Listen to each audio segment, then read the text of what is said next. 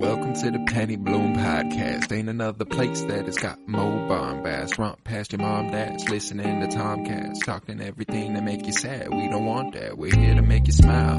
Put your mind at ease. Peace, love, and bloom, and always praise Keanu Reeves. This what we about. This some weeding now. We'll talk until we can't no more, and then we peacing out. Alright, let's go.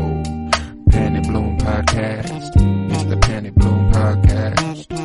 Penny Bloom Podcast. It's the Penny Bloom Podcast.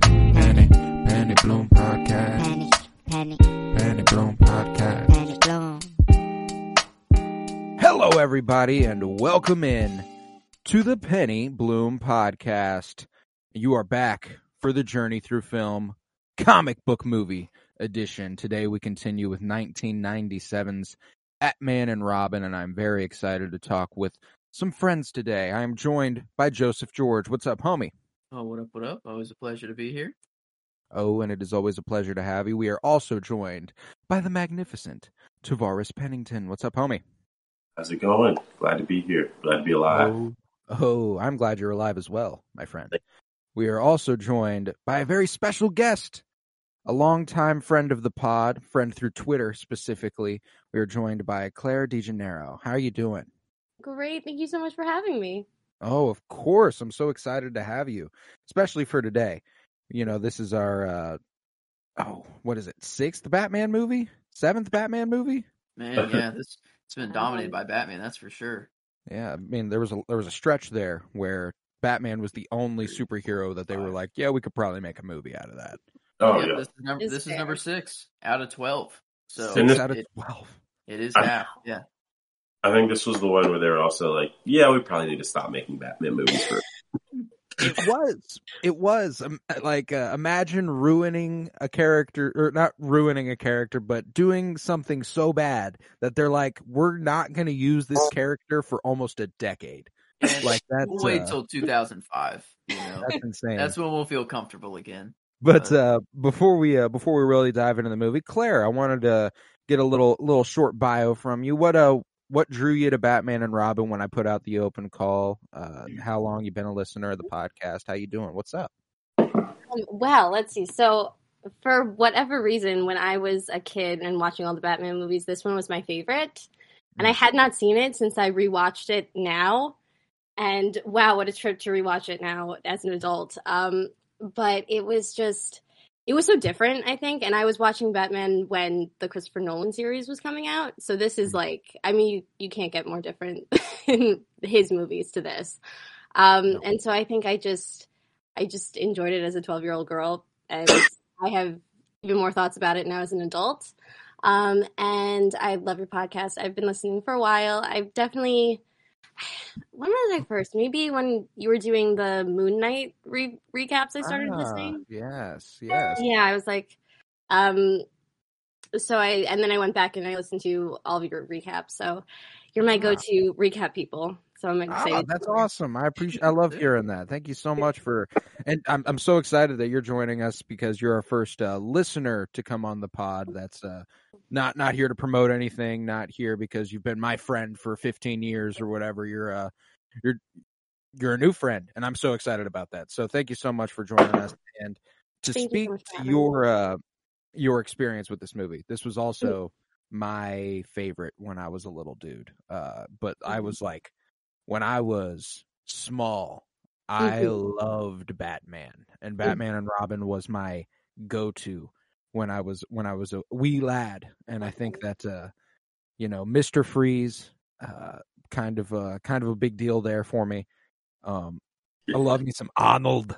Yeah. Oh, he's having so much fun in this movie too. Oh, yeah. Yes. Some ice. No, it's insane. Like, who gave this man a costume? Like, give it back to him. He's having the time of his life. Oh my god. I can say that I am very jealous that I did not see this as a kid. This was my first time ever seeing this movie. Completely. Wow. Like, I knew that George Clooney was a Batman, but I'd never seen the movie. These are all my first watches up until Christian Bale, so I guess up until this point. Yeah. And wow, I wish I could have seen this as a kid because this would have been awesome as a kid. oh my God, like this was made specifically to keep children entertained at every single second of the movie, because at certain points I couldn't believe the choice they made, like the route they decided to go. I'm like, no way this is happening right now. I looked up the budget mid movie because I couldn't believe it. I couldn't believe that this is a Hollywood put out George theaters, and I'm like, what? And I just like $125 million, and that's at that time. That's that money. So I mean, that who knows what that is now? I don't know, 200 million, 300 million, something. It's had that Thor: Love and Thunder budget. God, man. But oh my God, I wish I could have seen this as a kid, because this would have been awesome. Go ahead, Tab. What were you saying? Now I'd like to compare the other Batman movie budgets and see where they stack up. Maybe after we've rated them. No, because I mean, like this. One thing that I do really like, I love the camp of this movie. I think that this steers further into camp than any Batman movie before it, besides 66. And that's where this movie so thoroughly takes its inspiration from, I think, is the 60s version of Batman. I think George Clooney is basically doing his best Adam West impression while he's in there, in this role. I think, like, the way he doesn't change his voice when he's Batman versus Bruce Wayne. Yeah. They obviously modernized a lot of the themes. This is basically like if they didn't have to worry about being 1950s family friendly on TV with Adam West and Burt Ward as Wayne and Dick Grayson. But and this movie is the interesting thing about that comparison that you're drawing to me is that in line with what Joseph was saying about how it's just naturally captivating, especially to a young mind. I relate to Claire that this was the one that I watched the most as a kid. Like, I don't know why. I don't know what it was, but the one that I remember the second most is Batman 66. Yep. Why is that? These movies are horrible. I'm watching these again like, as a kid, we don't know what bad is.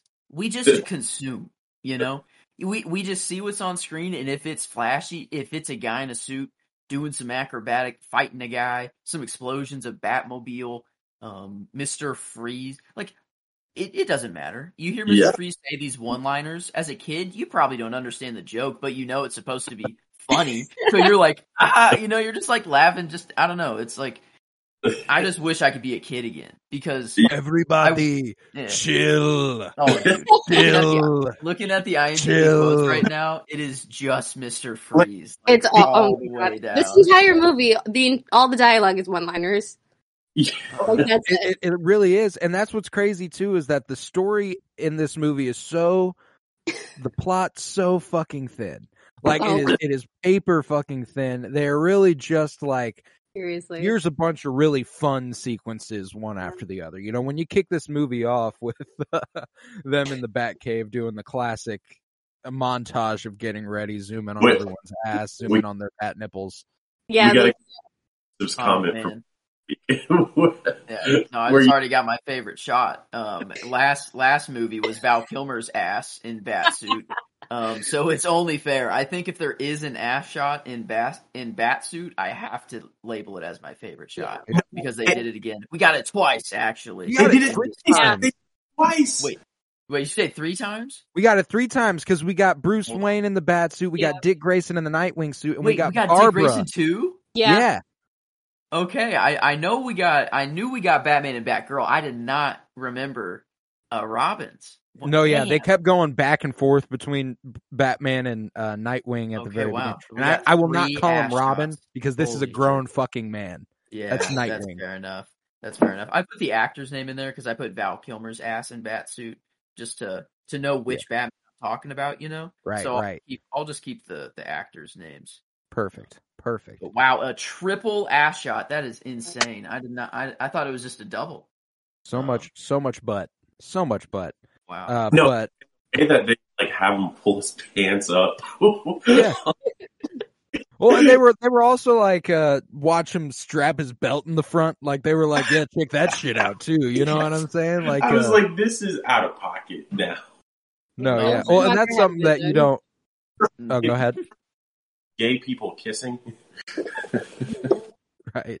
No, like I don't think I'd ever, when I was younger, I didn't think much of, the sexualness of this movie. That's kind of something we found with a lot of movies of this era, is that they're very overtly sexualized. And when I was younger, I didn't pick up on any of that. And, but now I'm like, wow, I was like 5 watching Uma Thurman be like, yeah, you wanna fucking kiss me, don't you? Slippery like when that. wet. She had a slippery when wet line. Yeah. Yeah, in a kid, like, that's just kind of like a SpongeBob thing, or like a thing that just goes right over a kid's head that you're never going to think about. But like, it's kind of insane that was like, I don't know, it's very blunt. And like, I love how, she kills people by kissing them. So the genius idea of rubber lips. Genius, he rips them off inches away from her lip. Like, I mean, she's right there. And it's like, rubber lips. Locks your venom, idiot. And then she could have literally just went, like, she could have barely moved her neck and killed him, like, right then and there. I don't know, it was just hilarious to me. But at that point of the movie, I'm not thinking that way anymore. No. I'm just like, I'm accepting whatever comes on screen. I don't care. Because, man, the third act, that's the thing of these superhero movies, man. I thought it was crazy the whole movie, and then they just somehow, in the third act, top it off with something even wilder. I don't know how they do it. You just gotta wow them at the end. There's something you gotta love. I don't think we've really gotten this so far in our Batman movies. I think our Superman movies, like Lex Luthor, you can kind of see it, but nobody with like, I mean, Poison Ivy's pretty fucking powerful, but like, just their goal being like, let's take over the world. Let's conquer the world. Wipe it all out. We'll be Adam and evil. Yeah. There's something so charming about the fact that they're just, that's the goal. Like it's like after his wife dies, which, I mean, like, a classic Mr. Freeze origin story now is that he's trying to fix his or trying to cure his wife of her illness and stuff. Interestingly enough, that's not comics based, that's Batman the Animated Series based. So back to how Mask of Phantasm was kind of a groundwork for the actual everything. Holy Scripture of Batman. Yeah, exactly. So there are a lot of things taken from that in this adaptation, but after that, just being like, all right, well, my wife's dead. Oh, I guess I'll just freeze the earth. Yep. Oh, well. Well, just was gonna start with, curing my wife, but now that she's gone, I guess you can be my partner in crime, and I'll just freeze the whole earth, kill everybody. We'll be the only 2 left. Fuck it. Yep. Adam and Evil. That's where my life's going now. I mean, I don't know. I'd rather have just pure evil, so I never have to guess intentions. It's like, it's nice just to know there's no convincing him otherwise, unless he knows that, like, she's alive, actually. Like, that's the only thing that will get him to come back. He's like, no, she's alive, and, like, she, somehow, well, whatever. But, man, no, I love, like, all the origin stories. Like, Poison Ivy's the secret lab in the back that created Bane. Whenever Bane was created. What was it? Yeah, Dr. Jason Woodrue. Yeah. Wow, that guy was a character. That origin scene is perhaps one of the most memorable scenes in film of all time for me, for some reason. It's so efficient, bro. Like, they get her origin across so efficiently. Like, you don't question it for a second. No, and like, that's her part in this movie is actually one of my favorites because, I think it's a little outlandish, and Uma Thurman's really it's funny because, we've watched her most recently on this podcast for like Kill Bill and Kill Bill Volume 2. She is playing a vastly different character here. And, Pulp Fiction comes before this, Kill Bill comes after this. It's interesting to see where she was in between, because this is an out there performance. Bill, like, the way that she plays Beatrix Kiddo and the way she plays her character in Pulp Fiction. She's like kind of like she seems so natural. Like she almost doesn't feel like she's acting in those.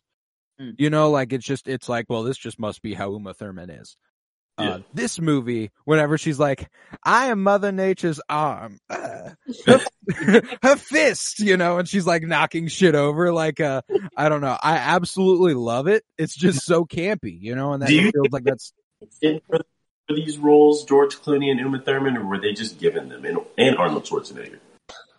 Oh, I guarantee you that's interesting. You know, what's always so crazy to me is that like Arnold Schwarzenegger at the beginning is like the first name that pops up in the credits. That's like, well, he was the biggest superstar at this time. Yeah. And George Clooney's in this fucking movie, which is kind of crazy.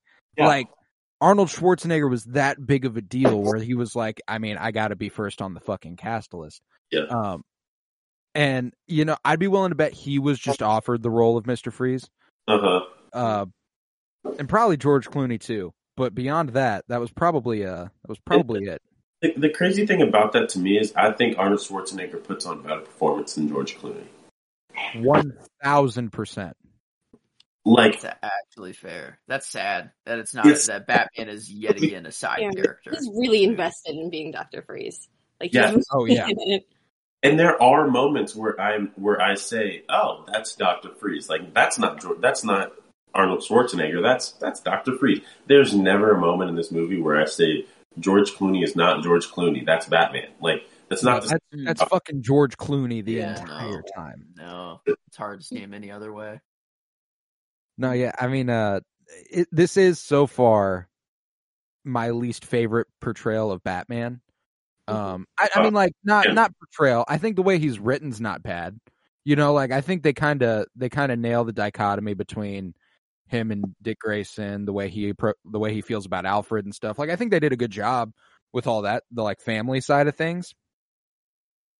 But he's just not a good Bruce Wayne or Batman. It just felt like somebody was standing in for that whole thing. And it looked like they cast George Clooney to be George Clooney in a Batman movie. Yeah, I mean that's the thing though, is that I wouldn't want a good Batman to be in here. Like that's the thing is that like if you just take out George Clooney and put in like Robert Pattinson, like it doesn't make the movie better. You know, it's like I'd rather want a bad Batman. Like I'd rather want it all bad. You know, that's a really fair point actually. So like, honestly, like George Clooney is without a doubt the bottom of the barrel, the worst Batman that I've seen so far. Like without a doubt, there's no doubt in my mind. Like I think that's just, I don't know if it's what they were going for, but it's what they got. At least it's what they gave us. Like that's the thing. I couldn't tell if it was self-aware while watching. I think the actors knew it was shitty, but I don't think I think the people who wrote it and made it think it was going to land. Like I think they thought that this was going to be like a new take on Tim Burton's, you know, like people are going to it's familiar enough but different, and it's the perfect blend of the dark and the funny. I think, you know, they really thought that it was going to be like this massive thing. I don't know. But the actors seem that, I don't know, they seem like Uma Thurman, I don't know. I think she's self-aware in this role a little bit. She's like, because Uma Thurman's too good of an actress for this to not be intentional. You know, that's my thing. I think they were strictly going for the feeling of 1960s, like the 1960s Batman. Like I watched it on an old ass DVD that was like early 2000s released. Like it's not the best quality. Yeah. It's not HD. It was in a 3x4 format. Ooh. And so it was almost a box on my screen, and it was kind of all frizzy and stuff. And I was like, this is the way to watch this movie. Because like it just really reminded me of like what it was influenced by, because recently, obviously since we covered Batman 66, so I mean not recently now, a couple months back, but I went and watched the series a little bit, the Batman 66 series, and this just feels like an episode, like a long episode of that with a higher production budget. And frankly, there's some I really, really enjoy about it. It's not good, like, at all, but it's really it's really fun to watch, and I continue to really, really enjoy watching the movie. It's just not the best by any means. Man, I don't know. That is an interesting point of how you would watch it at the time, because like I watched this movie on a newer monitor at like in HD, like whatever, like upscaled to HD, whatever. But like, right, that's the thing. Like back with these movies, you'd watch it on a TV that was like really shitty compared to today. Like that's the thing, is that like at the time though, you thought, how could it get any better? Like that's the crazy thing, is that whenever I had a tube, a big box TV, VCR built in at the bottom, I'd play Spider-Man. I thought that was the realest looking picture that we could ever get. I'm like, how could it get better? I distinctly remember my parents being like, guess what? We got HD TV when I was like 9, and we watched it, and I was like, holy fucking shit, you're telling me this was an option? I was like, this is insane. I'm like there, like, and like that changed in our lifetime, which is kind of fucking crazy. Like that's a recent development in our technology. And like, so I think that some of the production value of this, it's crazy since it was $125 million and stuff, but it's almost like, that's one thing though, is that the settings, I never have beef with the settings. I think the way they built out this movie is kind of, world building's epic. Like, I love that shit. It looks, and it's just so, like, in the same way that the setting is detached from reality, I think the script itself is detached from reality. But even in breath, do you have to have Robin surfboarding down a skyscraper? Like, do we need to do that? Nah, but you know what? You should. On this acid trip of a movie, of course. Yeah. Oh, that's a good way to describe. Oh my god, that would be an insane experience. I don't know if that's advised. That's probably not a good idea, actually, now that I think about it. Silver Surfer popping up out of nowhere, like they're like, when did they become superheroes? I'm not gonna lie, that was hard as fuck though, because like that's something you're never gonna get out of a superhero movie again, because it's ridiculous. That's what the beauty of this era is that they did things you will never see again, because it is so fucking dumb. Like, there is absolutely no way anyone could get away with this now. It hit me like in the middle of it, like after they blasted out of the side, that like they were in the air in like a plane or something, and I'm like, wait, how did they get in the air? Or like, when did they go airborne in the first? I thought they were on the ground somewhere. I'm thinking back to like, wait, where were we like 2 minutes ago? And then they're busting out at the sides of the jet. Plane, and it also works like a fucking snowboard now, not like we're in the middle of the air. Like, he can do like a full fucking flip on it, and the thing won't just fly away. Oh yeah, it's like he's strapped to it. Oh, and then Mr. Freeze, if he just shoots straight down, he still just doesn't splat, on the ice that he created, freezing the furnace. He's still not falling at freaking Mach 1, straight towards Earth. He just, I don't know. I love like all of that. The gun's holding him up, man. The power. The gun is, it's keeping fair. Him up, keeping him like, what they made up for this movie is truly insane, but it just, I think that it was very intentional. I think that it's supposed to be ridiculous. And I the whole time I'm watching it, I'm just like, can't believe that they let Joel Schumaker do this. Like, because just in general, as a director, he's so out there, and he's so influenced by like Studio 54 and all that. And like, just thinking about this coming out now, I feel like, even though it's 30 years later, I feel like people would be less receptive to this somehow. Yeah, no, that's what's insane, is that this is so out there. Like, it was such a, like, after what they did almost 10 years earlier with Batman 89 and Batman Returns, the thing that people wanted from Batman movies was that sort of, the darker, grittier story that they were getting out of those, and like, but we saw from those movies the price it pays for Batman's character when they don't know how to write Batman.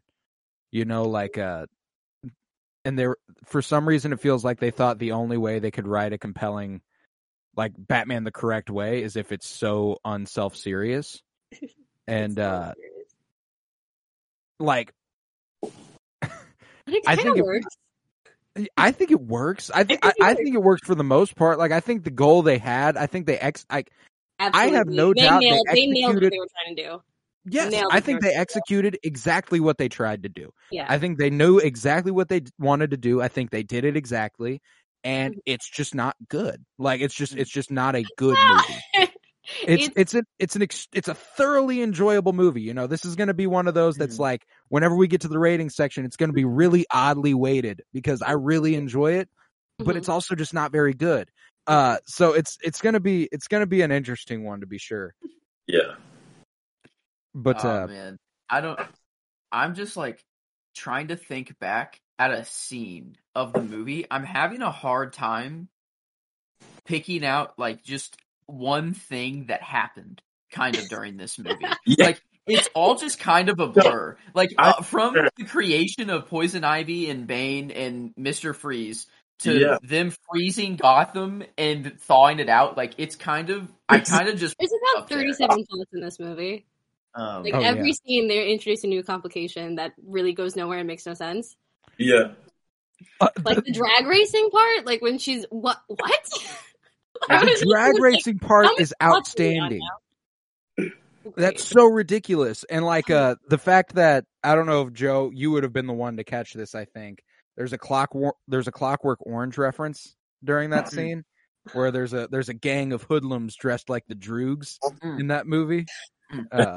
Which is absolutely outstanding. I didn't catch it during my first watch, but I watched like a little Easter egg video of like this movie, and I saw that was in there. That was nice. Yeah, I was like, oh shit. But no, that part was also the fact that, like, I don't know, just this normal ass white girl is showing up to this gang, like, where there are like people dressed up in fucking Joker makeup and all this stuff, and like she's just like, you know what, I'll run all you bitches. Like, I love that shit. It's so stupid. What happened to Alfred? You know, he was so good. He is still good. He's probably one of the better parts of the movie still, which is incredible. But like, why is he like horny over Batman? Why was he always at his suit and he was like, like feeling the suit on the chest, you know?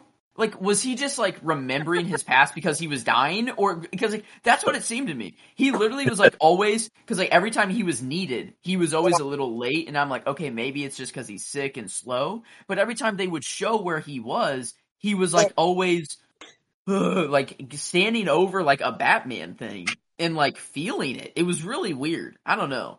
I think they're really trying for something there to kind of display how like Batman, Bruce Wayne being Batman is taking him away from his family in their moments of need. Like Alfred needs Bruce Wayne really, really bad at this period of time, but he'll never say it. You know, like that is a really, like, that's one of my favorite parts of this movie, if not my absolute favorite part of this movie, is the Alfred storyline with the way that like Barbara at one point tells Dick, like, Alfred's sick, you fucking idiot. Like, how about you tune in a little bit, asshole? And Bruce is like, Alfred's not sick. He's dying. He's I know he's not even just sick. I know that he has not long to live, and it's even worse. And you know what? We're going to keep acting like we don't know a fucking thing about it. Also, just like the lines of exposition in this movie of people just explaining to you what's happening. Oh, it's outstanding. Well, and like the fact that he's experiencing McGregor's syndrome on like a lower scale than the one that was cured. The part that he's already cured. Yeah, the part that Mr. Freeze is already cured. It's the same thing Nora has. It's beautiful. And he's got it on him. He's like, I got two right here. Yeah, whenever I didn't even put it together that was going to happen. Whenever, because like they chose a disease that was so McGregor, you're not going to forget that name in the movie, you know. Whenever they said it, I was just like, well, goddamn. I'm like, what else could it have been? I'm like, at that point in the movie, I'm like, it's been so lazy. No, like every time I'm like, man, what else could they do to just make this movie even easier to write? I swear they could have written this in a Denny's in a breakfast, like over a breakfast. They could have written this entire movie over like the span of 3 hours with the one-liner. I swear it's just one-liners the entire time. One-liners. Like Dr. Freeze does not say anything that is a line of dialogue. He is just saying things. No, yeah, he's like he never actually talks to someone. No, there's no question and answer response. It's literally just like, what pun can I make about things being cold? Yeah, when the dude walks in, he's like, "Hey, boss, I think you should see this." And he just fucking kills him. Oh, but it's because the off chance he saw him crying over Nora. Or no, he said, "I hate when people talk during the movie." That's why he shot him. Yeah. Fucking outstanding. Dead wife, yeah. I hate when people That's how talk I want to during do the people when I'm at the movies and they're talking. I'm like, I want to freeze your ass right now. Dude, honestly, murdering people for the sake of the joke. I guess it's funny. That's really meta. Like actually being in the theater watching that though, that would be kind of funny. Like that's why I feel like this movie is very self-aware. Okay, like, that's very fair. much like they're doing this on purpose. The movie starts with a montage of them showing their fucking asses and bat nipples. You know, like that's self-aware. You know, like they're well aware of what they're doing here. They just didn't realize how fucking poorly it'd be received. How many carrots do you think? I can't imagine that they didn't, you know? Like, I can't imagine someone making this movie and being like, wow, this is gonna hit. Like, oh, they're gonna fucking love this one, guys. It kinda did. I guess it's maybe, and again with like Joel Schumaker, he is just like notorious for doing stuff that people don't like, and then 10 years later, like, that was actually genius. I'm thinking just like, I don't know if you guys have ever seen the Phantom of the Opera movie, but like everyone hates that movie, but also it's the best movie ever. Right. Right. I don't know about this one. I think it'll remain. I don't know. Maybe in like 50 years, maybe when it's looked back as like a relic of Batman, people will start to be like, I don't know. I think whenever we get chips in the brain and we can forget little bits of information and experience things as a kid again, like or something, you know, that's what it's gonna take to like. I'll tell you what really hurts this movie is that it is 6 out of 12. Out of Batman movies. Cool. It comes smack dab in the fucking middle of, like, right off the coattails of a few really, really good Batman movies and before a few really, really good Batman movies.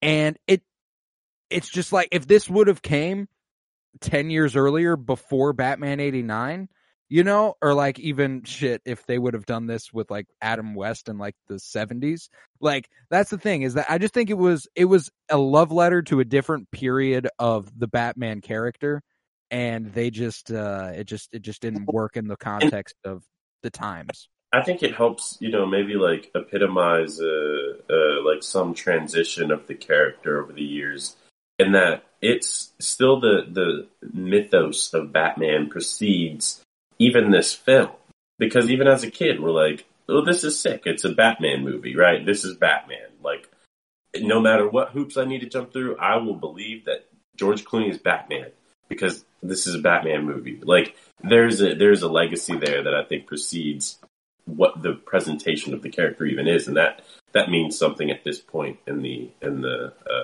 arc of the character through film.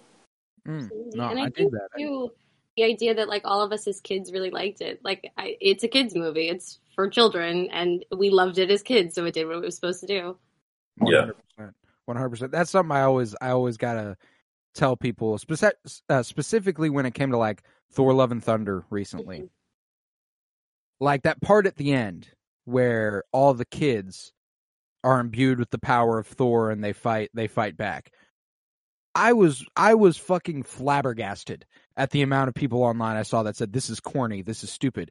It's not for you. Imagine being 8 and seeing that. You'd be like, this is fucking awesome. You know what I'm saying? Like, that's sometimes when we're watching these comic book movies, we get a little too critical and in the mind of, oh, all of these should be cinema. No, it was literally never supposed to be that. Yeah. No, I mean, like, that's the thing, like, watching superhero movies as a kid, like, the reason that I gravitated towards Spider-Man so much is because he was, like, a kid, or, like, Tobey Maguire was supposed to be a kid. whatever. But like, you know, it's seen more. Like that's the thing. As Spider-Man has progressed, the actor has looked younger and younger for a reason. It's like the character is for the kids, and like a part of the movie like that, like it's always hard to relate to like Thor. Like being an 8-year-old, it's hard to be like, I want to be just like Thor. I don't have literally like 50-pound arms, you know? I'm not a god. I'm not literally Thor. So like there's no way I could have a mule, you know, there's no way, but like the off chance that Thor gives me some of his power, like that's a thing I've never thought before, you know, like as a kid. I never would have thought like Thor giving me his powers and me fighting side by side with Thor, you know. That's like such a cool perspective, like instead of just putting yourself in the hero shoes. Yeah, it's powerful for kids to see themselves being powerful. So, I mean, Robin as a 25-year-old man in this movie just fits so well. You know, that's what you need in this movie. You need Robin. See, that's what I was about to say, is that now we're getting to the point of the episode where I continue to gripe about the fact that Dick Grayson is 25. Oh my god. So you guys were in 12-year-old girls when you were watching this, because I have never forgotten Dick Grayson from this movie. I see. That's the other perspective. Okay, this is why we need other people on the podcast, because we would have just shit on him the whole time. No, you don't even know. The scene where he's ripping the lips off and he has like the lip gloss on for some reason the last 15 years of my life, please. That's totally I don't know fair. what it is. because as a young boy, I would totally see Poison Ivy like being the only thing I would have focused on the entire movie. And like was the only thing I focused on the entire movie. Oh my god, yeah. But even the other side of the coin. I focused on this rewatch. I was like, oh my god, I watched it like so not George Clooney whatsoever, though. It was only. So I think George Clooney. I love him in this movie. I actually don't. He's a fine Batman. I think he's a great Bruce Wayne, and the reason for that is that he's just very paternal. He's very fatherly, and I think I saw that when I was a kid. I was like, oh, this is a Bruce Wayne who is like a father figure. He's someone who's a little bit softer. He's someone who's like he'd smile and joke a little bit more than the other ones, and so that's why I kind of gravitated toward Dick, because he was the kid. He was the kid version, I guess. Yeah, Batman's the dad in this. Yeah, George Clooney is very much like he's like the most eligible father in the world. Like, who wouldn't? No, he's rich. Did Ocean's 11 come out before this? No. Wow. Ocean's 11 was for like 8 or 9. That's kind of crazy, because like it seems like at the end they kind of did like a team up. It was kind of superhero team up, but it kind of felt like an homage to Ocean's 11 for some, because that's all I know George Clooney as is like just a bank heist guy. He was made. But like at the end, whenever they all put their hands together, I guess it's like a cute superhero moment, whatever. But like I actually thought like, oh, what a cute Ocean's 11 little homage, and then I'm like, I got to thinking, I'm like, I don't think that came out before. Ocean's was 4 years later. It was a little bit later. What year did this? 2001. This is 1997, right? Yeah. 97 here. Wow. I was thinking too with Alicia's Silverstone. I was like, is this before or after Clueless? But it is after. Right.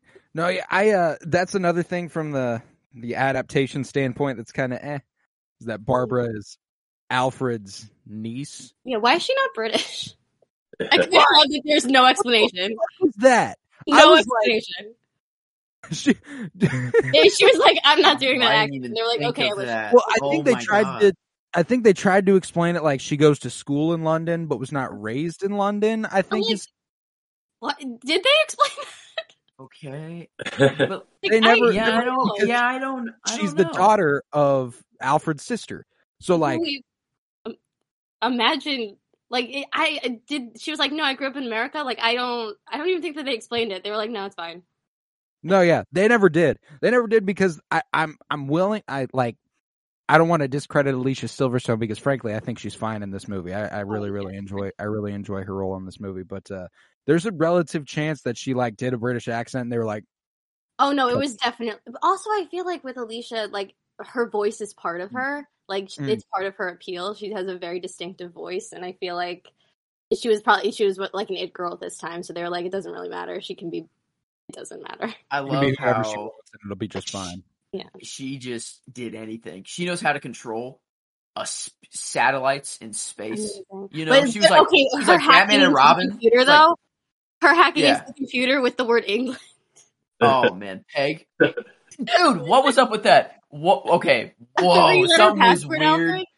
Okay, something was weird with that. Sure, it's the name and it's cute, but the way the computer went, access granted, Yeah, after it the was- word Peg, I don't know. It was just a little weird to me. I'm like, that was off. We didn't even call her that. Little off, but that no, was- I love. I mean, like it's super fucked up because Peggy is a nickname for Margaret's. Like that is absolutely a thing.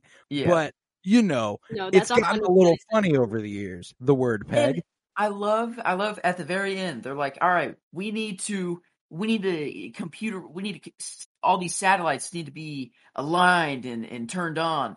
Who's the best person at the job for this? Batman and Robin, who do all this crazy shit all the time, or Batgirl, who it's her first day on the job and she just knows how to, she's like, scoot over Batman and Robin. Yeah, she's like, scoot over Batman and Robin. I go to school. This is what I do every day. It's like, this is what we do at school. Here's my thing. I believed she could do it more than I believed Dick Grayson could. Absolutely. Whenever Dick Grayson was like, Fair. whenever he was like, I'm on it, I was like, no, the fuck you're not. No, you're I guess if it was Sit down. Batman, like I'd believe Batman. You know, obviously. I mean, Yeah, it's like, Batman's he's the genius. He got the whatever. Bat computer and shit. Like, He was fighting Dr. Freeze at the time, though. fair Yeah, enough. I guess it was busy. it was Robin, so that is fair. There's also a lot of like kind of surface level like girl power moments in this too. Like I think that yes. Man, they Kinda were not just so PC, surface huh? level, Bat like person just or Batwoman. yeah, just like yeah, that was great. her line was always just like the inverse of like whatever Dick Grayson would say. Like he'd be like, I don't know, she'd be like, "No, I'm the blank blank blank," or like, Yeah. "No, I did that," or like I don't know. It was just like so lazy. It's like, man, can you not come up with anything more creative? You know, just But to make, as a like, kid, I did love her. I did love Batgirl. as a oh kid. no, oh that's the thing though, is that like you need it to be that simple as a kid. Like to like that's if you're gonna go this bad in this route, like you need it to be this bad for kids to understand the character. Mhm. If you want them to go beyond just seeing the flashiness on the screen. Yeah. Right. One But- thing I can't get over in the 90s Batman movies is how much they never give a fuck about people finding the Batcave. I think Alfred has a whenever, thing about whenever she shows up all costumed up and Mhm. Batman's like, that's not awfully PC. What about Bat Person or Batwoman? And she's like, Bruce, it's me, Barbara. I found the Batcave. I'd be like, I know, Barbara, you don't, this disguise isn't exactly working for you. I can tell it's you. Yeah, I love it. Yeah, they're like, oh, well, yeah, we'll kill her later. You know, Yeah, and yeah, Robin's we'll like, have we to got to kill her get later. those locks changed. You know, Yeah. like they're like, come on, Batman, let's do this. You know, Honestly, like, though, it's been Alfred that's let the last two people in. That's the thing, though. It's like Alfred giving someone a box. Don't open this. Only show it to family. Only. There's only one person. Don't open it, though. You know, he knows full well what she's about to do. yeah. He knows his password is literally a foot away from the computer, right there on a picture. A 3-letter password. Oh my I God. guess I don't know how he knew Dick Grayson would fly down the mansion and do a triple backflip into the Batcave so to find that. I don't know how he predicted that one, but I don't know. That's the thing, though. I'll give Alfred the character for the movie, though. There is one character that actually the storyline is somewhat meaningful, and it's Alfred's. It's like it's part of the movie where I'm like, man, I'm not gonna cry because I don't know, I'm not that invested, but like I might, you know, like Oh, this. yeah. If Like, it was I good, feel I like might if cry this here. movie was more well done, I would have gotten there. Yeah, Yeah. like I just didn't quite get to that place. You know, because that part at the end where they all do like the little group hug, like I love that shit. You know, like I'm a sucker for that sort of thing. And you know, like it's kind of a testament to how not well done this movie is that I didn't cry at those parts because I'm easy. I am so easy to make cry. Yeah. Like I watched the Yeah. Guardians of the Galaxy holiday special and cried like 5 times. Oh, Like, dude, Oh my I've watched it 40 3 minutes. times, It's and I four- haven't. I've watched it yeah. 3 times as well. It's 40 minutes and I cried 5 times. Like Oh my god. that's the thing is that like if a movie doesn't make me cry and it has moments where I'm like, you know what, if this was more well done, I probably would have. It does get a little like that's a little disappointing. But nevertheless, I don't mind it one Glad bit. that you didn't die on this movie. No, yeah. Can you imagine me like blubbering in my fucking bed? Like, it's just so beautiful. We're gonna need a bigger cave. Like, Yes. Yeah, God. Maybe you were on acid for this. you gotta go for a walk. Man, I can't decide my favorite line. I know it's a Mr. Freeze line. He has to get the line of the movie. I just don't know which one it is. I'm gonna tell you, this is not my favorite line, but it's amongst them. It's Dr. Jason Woodrue, and he's like, "I don't handle rejection well, so you have to die." Ah! He like does that. Just pushes her over the table. Wow. Yeah. What I was what like, a way. oh my fucking god. The origin was so great. Man, that origin story was just so good. And I guess it's like the first actual part of the movie after the first scene, right? I guess it's like kind After of the opening hockey chase for the diamond. Yeah, after you get the sky surf. I mean the clack in the heels and the ice blades pop out. Like, what more could you want? What more could you want?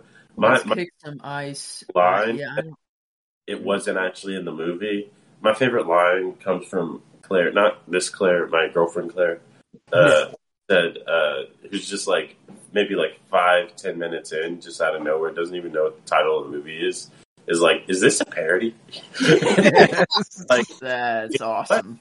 It could be. Maybe. This would be the most well-funded parody that has ever been made, but parody indeed. You know, honestly, there's probably some like YouTube video of a fan-made Batman like short film that is like leagues better than this. Like production-wise, like look and story, like everything. I bet. Like I don't think maybe other than campiness and just making you feel. I don't know. It didn't even really tug at the heartstrings. Is the thing. It's like it didn't even make me really feel good. It was just kind of like. It just kind of happened. Instant dopamine. It was like the instant dopamine while I was watching, but then the second it was over, I'm like, oh yeah, okay. That was it. You know, like I don't know. It was just kind of like that is very interesting. Instant gratification. Yeah, it was. Yeah, just the whole time it was just instant gratification and nothing more other than Alfred a little bit. You know, I'll think of Alfred when I go to bed tonight. I think. You know, I always think of Alfred. He's the constant in the Batman movies. He's always good. Let me ask you something. Since this was a first watch, you know, for me, and I mean, Claire, I know you said this was the first time you'd watched it in a very long time, but I visit this movie not regularly, I wouldn't say, but I probably watch it once a year. Like, I probably do revisit this movie. Is this a movie you think you'll revisit? I think it would be kind of like a Halloween-y Christmas around this time of year. I don't know, kind of like a Thanksgiving-ish Christmas movie. Yeah, like if I would. If I want to watch just like if I'm thinking to myself, all right, I want to watch one of my favorite Batman movies. I'm probably not going here. I got to be in a very specific mood. If I'm just in a Batman mood, I don't think I'm in a Batman and Robin mood. But if I'm like around this time of year and I just want like a fun movie, then like I'll go to this. Honestly, though, I'd rather go to like a Guardians holiday special. That's like that special has kind of changed the game for me and like shows and like what I kind of favor to watch. And like I would rather watch something that I don't fully have to invest in, but is still good enough and fun and made me cry. You know, good enough to make me cry. Like I'd rather watch something like that than rather like this sort of instant gratification fun. Right. Like I'm high as hell at like 11:30. I might turn on Batman and Robin. Like it's gotta be a big movie. I gotta be big to watch it probably. Yeah. I think it's probably fun to watch with a group of people who've never seen it before. Like I'd like to introduce this movie to people and tell them nothing about it. That would be like, all right, guys. So you're familiar with Batman, right?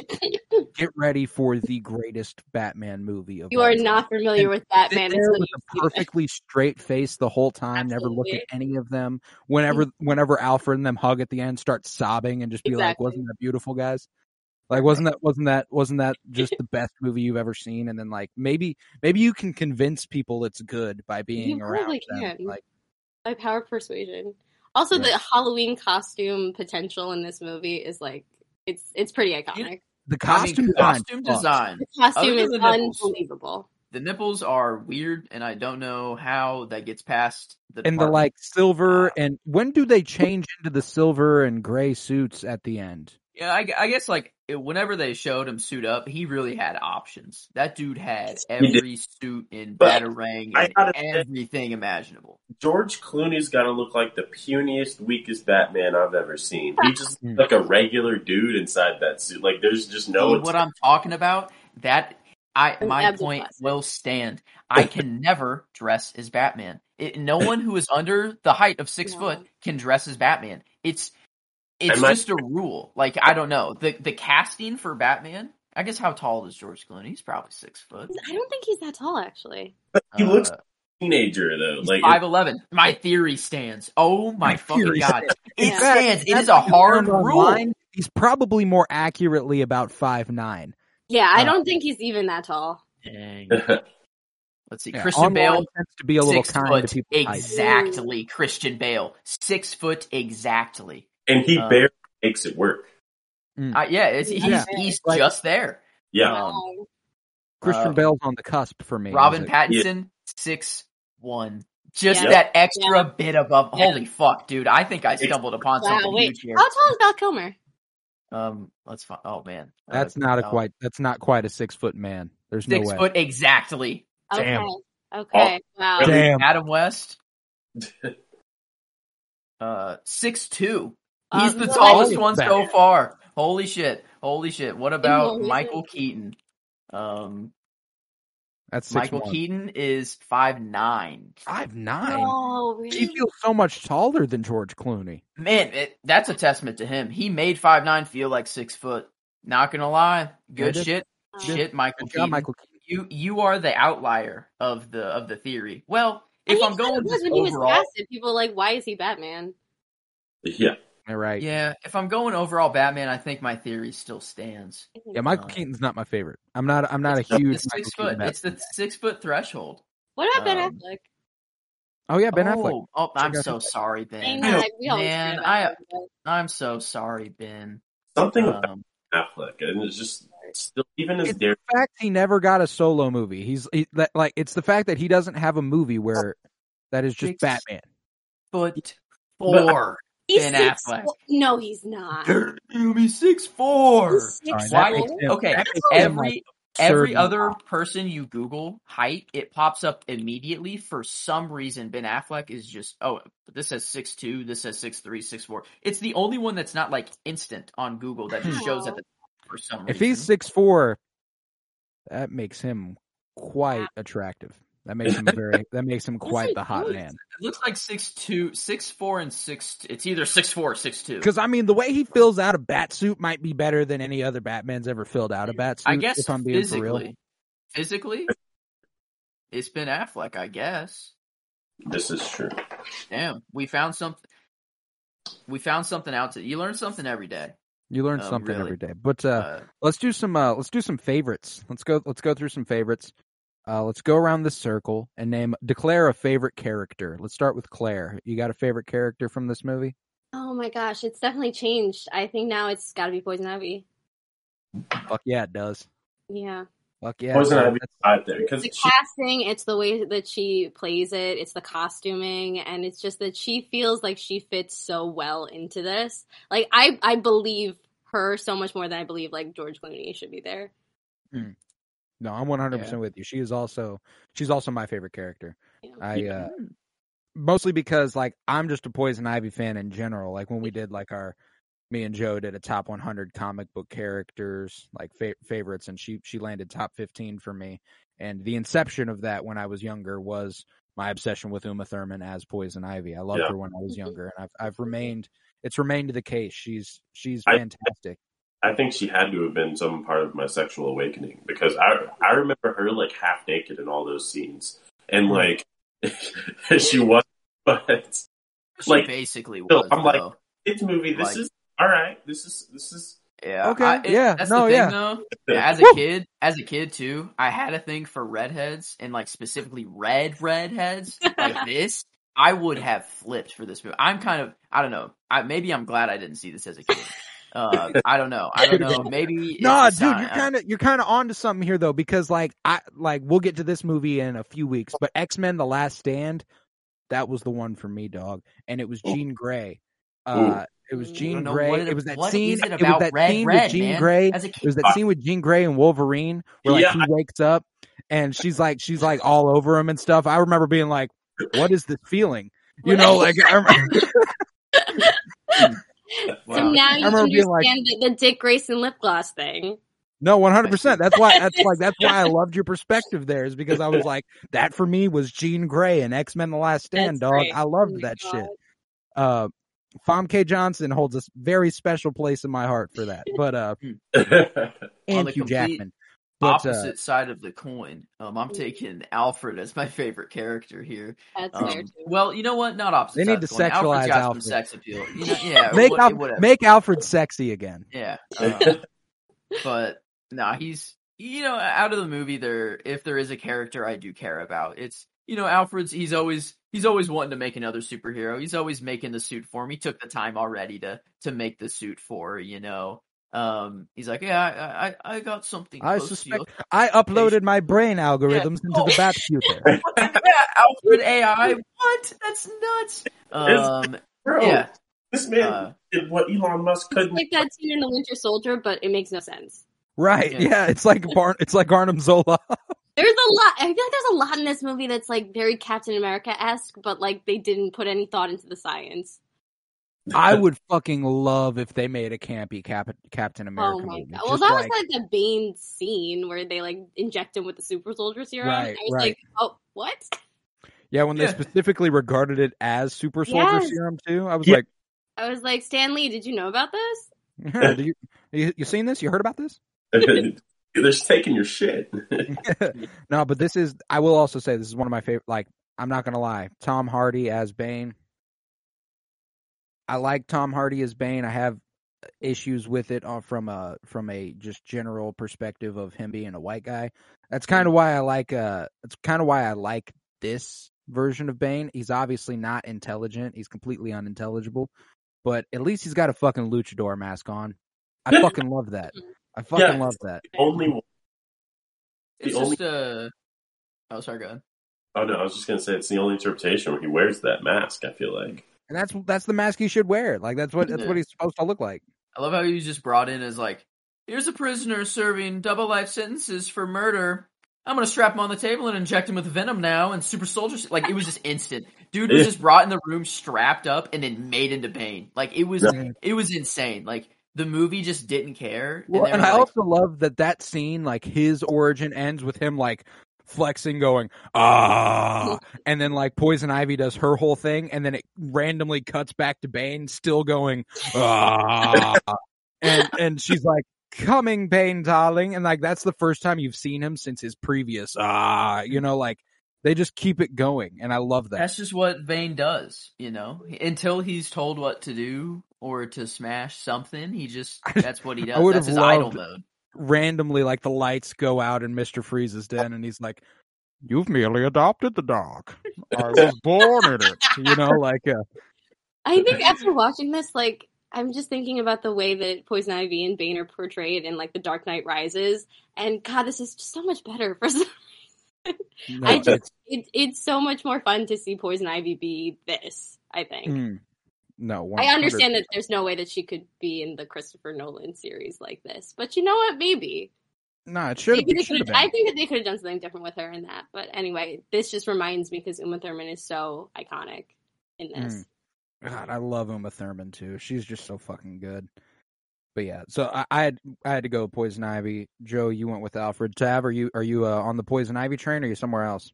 No, I'm actually going in terms of character. I've got to go Arnold Schwarzenegger as Mr. Freeze. Fuck yeah! I think that like without Mr. Freeze in this movie, you have at least a 60% less compelling storyline. Like even in the banality of his one-liners throughout the movie, hey, keeps me going. 100%. 100%. You see, I'm right there with you. That's why I'm giving him the performance of the movie. Yeah. Because that's like the one-liners, just seeing like I kind of like the performance. I group like costume in there as well. Like just seeing him, like the whatever paint they did, I feel like they legit just airbrushed him like with paint, and like what a thing to go into set and just have to like get painted every time. Yeah. Which would kind of suck, but like it was just so awesome seeing him on screen and hearing him and everything. There was only one thing I would have changed about his appearance, and it's that scene at the beginning where they're like airlifted into the air and he throws on the goggles for the first time. Wish he would have worn those the whole fucking time. Yeah. Oh my god. The freaking diamond. You just dump some diamonds in there and close it up and now my suit works. You know, it's just like I like that they kept referring to the diamonds as ice too. They're like, he's trying to get iced out, you know, like that's kind of cool. That's his goal. That's nice. But I absolutely love that he just has a handful of diamonds, just puts them in a little hole in his suit and then closes it up, and that's how his suit functions, you know. It's like, oh man, like just so good. Not super like cool. Not to crush them down or to condense them in a crystal to just fucking throw them in there and it'll work, you know. Like I just that's why this movie is just so awesome. Like there's no attempt at science in this movie. They didn't care, yeah. Despite the number of scientists that are in this movie. Yeah. No shit. I guess himself a literal scientist. Dr. Freeze, Dr. Isley, Dr. Woodrue. Dr. Woodrue's always a fucking asshole though. Like that's something cool about the Poison Ivy like origin that they kind of did. It's a little like it's not the version of her origin that I typically enjoy. I do love it for this movie, but Jason Woodrue is always this sexualizing asshole who is like, whenever she rejects him and he's like, well, that's too bad. Now you'll have to die. Like that's exactly what he's like in basically every adaptation. So like, I just absolutely loved that. But my favorite performance, I think I'm probably right there with you. I think Arnold Schwarzenegger as Mr. Freeze is what keeps me in it, keeps me going for most of the time. Yeah. Like, I mean, Uma Thurman as Poison Ivy, I think like that's what's giving me a rough time right now. It's one of those two, you know, like and since I did go with Poison Ivy as my character, that's what's making me lean Arnold Schwarzenegger as Mr. Freeze for the performance. But he was just a really fun part of this movie, you know. I think that he's goofy as fuck. I just know he's having fucking fun, you know, like he's not worried about shit. It's like they gave him a check with all these obligations assigned to it that were absolutely ridiculous, and like he somehow managed to achieve them. Like man worked for like I just really don't think it'd be the same movie without him. No, not one bit. Oh man, it's worldwide it made a little bit of money, but the domestic gross did not go their way. Eesh. I'm not surprised. Cost 125 mil, grossed 107. Oh, I wonder. I bet the largest chunk of that is just paying the actors. How does that feel? Come up like how many million short is that? Like that's a lot of money to be like, sorry guys. Almost 20 mil. 20 mil. Yeah, jeez. In the hole. And that's 1997 money. Yeah. That's like. I guess the worldwide gross was a little bit friendlier, but domestic was not. And the next one is Batman Begins, right? Like that was the next one. Yeah, that is the next Batman movie, and it's not for nearly 10 years. It's 8 years later. Jeez. They were like, we're done with this now. Yeah, I don't think Christopher Nolan was referencing Batman and Robin to write Batman Begins or work on that movie. Nah. Definitely not. Maybe a what not to do. You know, maybe hey, we got a shining example of something that was tried. They thought was going to go over well, just quite didn't land, you know. It just didn't land, but only from a critical perspective. Because, you know, like, it's tough because I feel like, well, I don't know. Because I do enjoy, like, while I enjoy Mr. Freeze as a character in the movie for bringing me into it, for somehow managing to achieve bringing me into the movie. And also appreciate Michael Gough as Alfred Pennyworth. probably give him a performance nod because he brings me out of it. He's like one of the only, like, as always, Alfred is just consistent, and I'm like, okay, well, this is a bit of respite from the ridiculousness of the rest of this film. Alfred, we need to protect Alfred at all costs. So, I think Michael Gough once again does a phenomenal job as Alfred, and the consistency here that he embodies, I think, in itself deserves the performance nod. That's fair. He's playing the long game. He is Alfred. It takes until 2005 to switch that up. That's yeah. crazy. This was Michael Gogh's last run at it, though. And for good reason. There's no reason for him to believe after this they're going to improve on the character. No, yeah, he was like, you know what? We achieved the pinnacle of Alfred storytelling up to this point.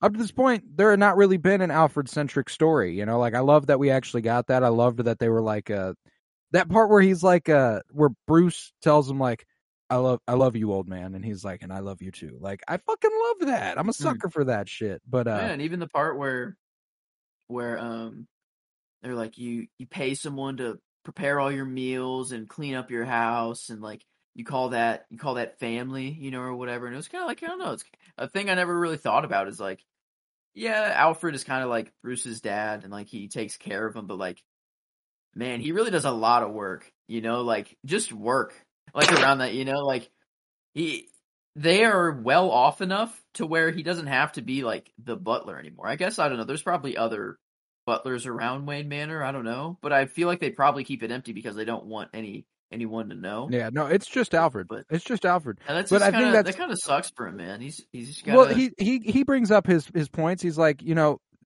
like taking care of superheroes, like. Not all heroes wear masks. Like, he's like, you're the hero to them. The way that like he like at the end, whenever he does, he's like, son, like he regards Bruce as his son. Like, I fucking love that shit. That's absolutely outstanding. Yeah, this whole movie too has a lot to do with like found family because everyone's parents are dead, and it's kind of like throughout, like you see with not just Bruce and Alfred, but also Bruce and Dick, and then Barbara comes in, and it's really like this. The dynamics of it are a little bit strange because I'm always like, are Dick and Barbara into each other? Are they like siblings? I don't really know. But it's very much like the found family seems to be really important to this movie. No, 100%. 100%. Yeah, I think what about you? Partner. Oh, my bad. No, go ahead. I was just gonna say, like, that talking about it, like, I think that if I were to pick any scene out of the movie, that would actually be just the one I would pick. Like, it's the one that is kind of like all encompassing. You got all the characters there that you care about. You got Alfred's all good. He just walks out of his room. He walks into the room. Everyone's like, Alfred? Like, oh my God, you're okay. And he's like, somebody call an ambulance. Not for me. Not for me. Yeah. Yeah, I don't know. That was the one thing I was kind of hung up on, was picking a scene. But if there's actually one good part of the movie, like that actually gets me a little bit. Yeah, it would be. Right there I get you. But Claire, how about you for performance? We kind of breezed past that. What about you? I mean, I think that objectively the two best performances are Poison Ivy and Dr. Freeze. But I do kind of want to shout out again George Clooney's Bruce Wayne. Like, his Batman, again, is whatever, but I really like this version of Bruce Wayne, and I think that this is a version that we haven't ever seen and probably will never see again.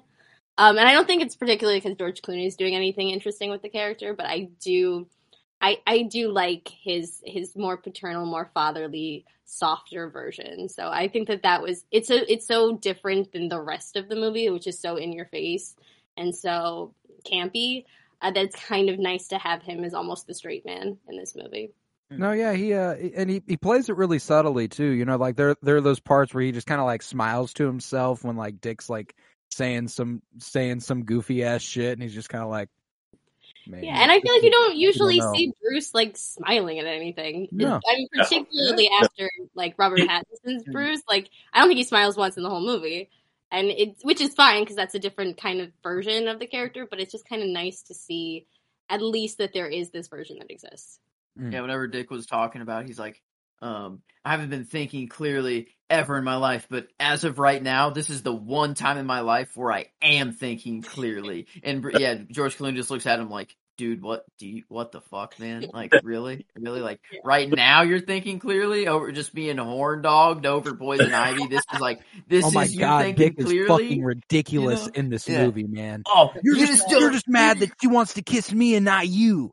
Yeah, man, I'm thinking so clearly. I want a robin signal in the sky instead of a bat signal, and she loves me and not you. And I'm gonna fall in love with her, and I want to kiss her and not that was you. one thing I loved about Bruce in this movie too, was that he was like cognitively aware that something was happening, but he still felt those feelings. Like he was like, yeah, I'm definitely in love with Poison Ivy, but that doesn't make sense. Why the fuck am I in love with Poison Ivy? You know, like he was like, damn, I really am horny for no goddamn reason. Yeah. What just happened? And he's like, my detective brain is going off now. Yeah. Now I'm not horny. Yeah. Wait a minute. I'm a detective now. To achieve this thinness of character building, you have to assert how douche, like somewhat douchiness of Bruce Wayne. With a girlfriend. Oh my God.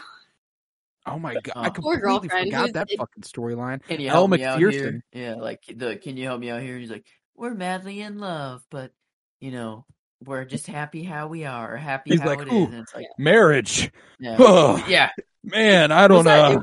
Was that like actually in the Michael Keaton movie? Like line by line? But Pretty just much. This was done just in a more campy way. Like I think that's like, I don't know. I feel like it was line by line. Like they literally asked Michael Keaton, when are you gonna tie the knot? And he's like, "Ooh, marriage." And then he like says, "Yeah, you want to help me out here?" Like actually, like it was like more of like a serious, like portrayal of it. But like I think it was line by line almost. I don't recall. I'm pretty but, sure. No, yeah, it's a similar vibe. Like, it's a similar vibe at the very least, because like I just love the idea that Batman fights like super villains. And then he's like quaking in his boots at the mention of marriage. Like he's like, "Oh God, that's something I can't. I don't. What? The moment where they're unveiling the new technology, and Bruce Wayne is like, "Just don't point it at my bedroom." With the spies. The telescope. Just don't point it at my bedroom. Bruce, you're so funny. You have sex. God. Yeah, I don't know. It was interesting though, like it is. I'm one for the Mother Nature. I'm one to save the Earth. I'm all for that. It was kind of nice having that little injection there in the movie. Like, here's my plan completely to convert over to be good people and good humans. And so what if a couple million people die because we don't have heat? She was like, I don't care. It's good enough for Mother Nature. And I'm like, okay, maybe it's a little too far there. No, yeah, that's the thing. That's what's interesting about Poison Ivy too, and they maintain her character relatively. Like that was something I didn't really remember, as how well they.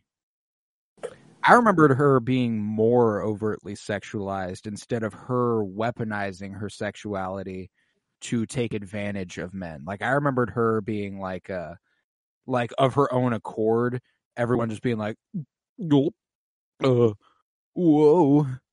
you're an attractive lady. Like I didn't remember that she was just like, she was manipulating everybody, and I really, really dug that. But and like that's very, very typical of Poison Ivy to be like, fuck the humans. What the fuck? Like, no, I don't give a fuck about all that. This is but the Earth is dying. Like we need to worry about that. And 97, pretty pretty early up. Y2K, man. Everyone was scared as fuck. They didn't know what was going to happen. The year was going to go, a 9 was going to change to a 0. The computers were all going to freak out and kill everybody. Nobody knew what the fuck was going to happen after that. Fucking Al Gore was like having a fucking orgasm watching Poison Ivy in this movie. Like, oh yeah. Man. Wow, I guess we got some favorite scenes to continue to hand out, if I'm not mistaken, correct? I think I've only given mine just as the ending, unless anyone else has said theirs for sure. Claire, what about you? You got a favorite scene in this movie? I think it's got to be the scene where Poison Ivy comes in and meets Batman and Robin for the first time, and it's like that ridiculous gorilla suit, My like God, striptease thing. I'm like, I just truly don't think that I've ever seen something like this, and it's so ingrained in my memory. I have a question about that. Yeah, I do. Why? And, why no, on I earth have is to she say about in a it. gorilla Isn't costume? it like it's so crazy because she's in this like gorilla suit, like it's kind of hot. Like Dude, I don't know right? how she did it. I was like, this is No idea. ridiculous. I like, what's And she's like what is walking this on feeling? the men too. I'm like, oh my, this is so ridiculous. But it's very like, it's very Studio 54, and it's very like camp, and it's very much something that I have no idea how it passed in a children's movie, but it's something that I've like never forgotten. Whoever was announcing the thing was kind of in on it. They were like, and now witness whatever. They were like, and now for the next act. Like they And they kind were of like introduced auctioning off women too. Like, what was going on? Yeah, Oh what yeah, was that was fucking weird. What the fuck was that? And Poison Ivy was okay with it. She's like, for me, That's they're one doing this thing for me. I don't fuck with about Poison Ivy in this movie is that she's a typically like, I mean, modernly she's become a little bit more like, you know, if you're gonna fuck over women, I ain't gonna be here for that though. You know what I'm saying? Like, Yeah. Like I loved the part where Bruce and Dick were like 1 million, 2 million, 3 million. You don't have that kind of money. I'll borrow it from you. Batman credit card when he takes my bat card. Never leave the bat cave without it. Did you see Batman expiration date forever? No, really? Oh, no. Yep, Batman Forever. Oh no, dude! But like so ridiculous. Great scene. Wow, yeah, that is a great scene. That is a great scene. It's also where Mr. Freeze and her meet for the first time later on in the scene, and that's a really strong one for me. What was that auction for, though? Like, was the environment fundraiser? But like, so the girl was just representing the like part of the girl was like so this is a real thing that happened. That's what I'm saying. Is like what did they get there? I think you get a night out on the town with the lady.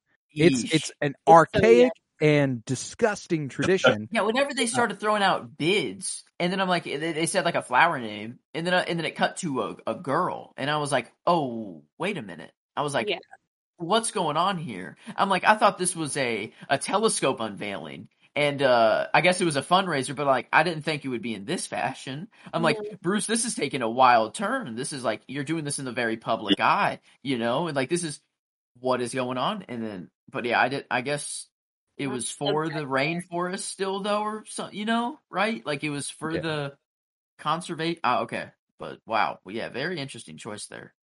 But that is a good choice for the scene. I think I'm gonna go with Poison Ivy's like unveiling of herself at the like her not her origin where she gets pushed in, but when she reemerges and she like comes out and Dr. Woodrew's like, whoa, you look good. Yeah. She's like they call it a resurrection. They replaced my skin with chlorophyll and my blood with aloe. And yeah, she just knew this. No, she knew this coming out of the grave too. Instantly, she's like, "Oh, my skin must be aloe, or I must be made out of chlorophyll now." That's the only explanation for this. It's seriously iconic because it makes so much sense as a kid. Like as a kid, you're like, "Oh, yeah, that's what happened." Yeah, that makes sense. She goes into the ground, she becomes plant lady. Okay, all the poison, all the plant, all the snakes, and the dirt. Yeah, what makes Mother Nature from? Yeah, I don't know. That's a good question. I guess you needed some life in there, you know. Yeah, right. No, but that is my favorite scene. I fucking love that scene. Whenever she, and then after she kills Woodrew, she like, I am nature's arm.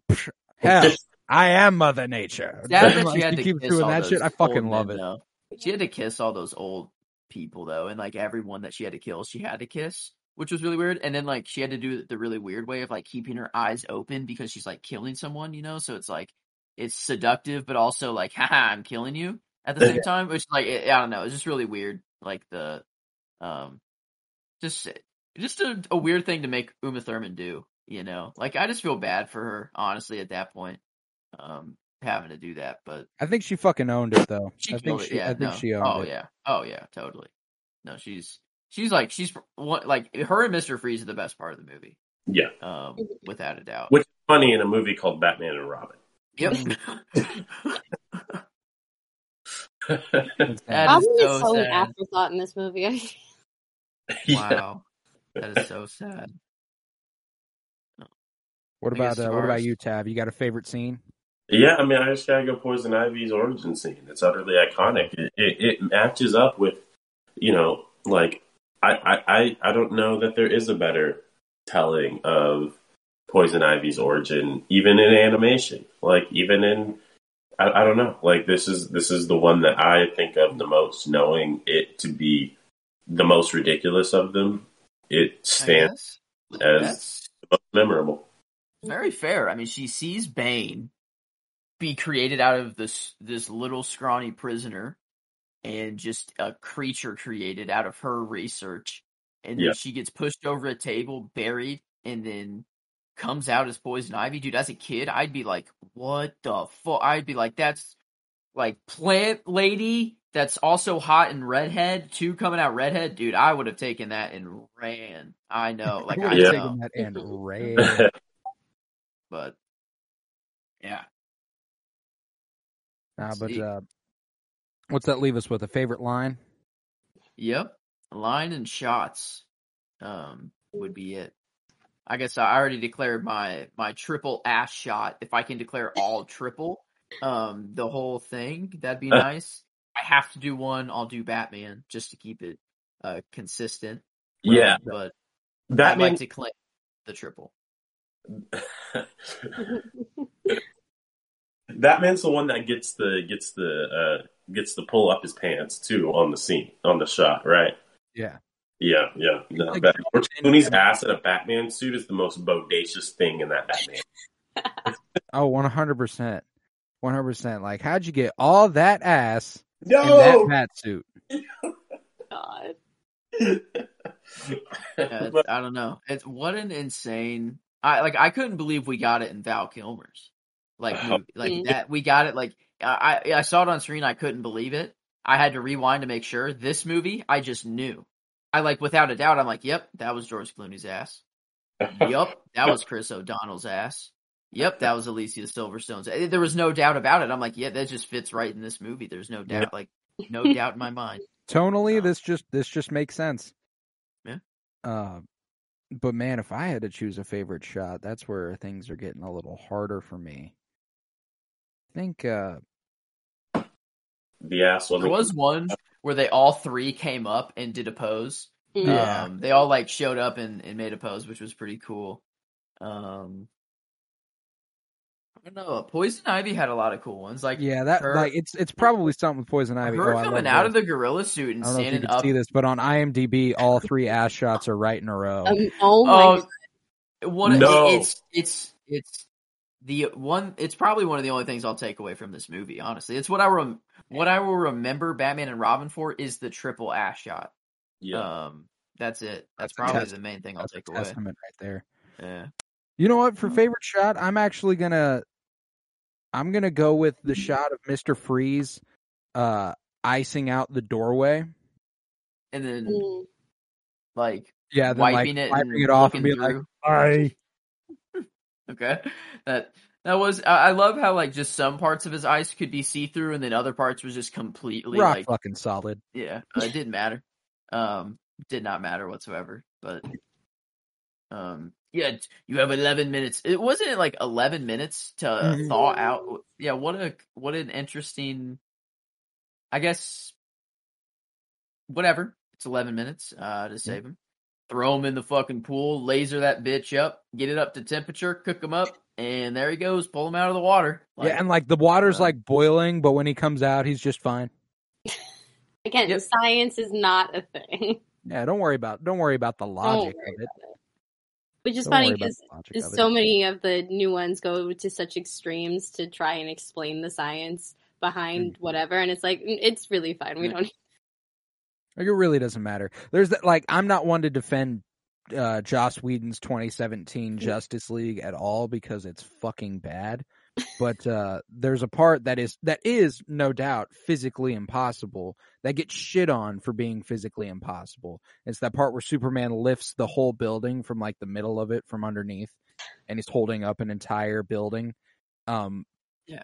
And like, yeah, physically the sides of that building would collapse. Here's the other fucking thing though. There's a man with super strength and the ability to fly carrying it. Yeah. You want to talk to me about physically impossible? How about the fucking guy who's flying? You know, like that's The god from Krypton.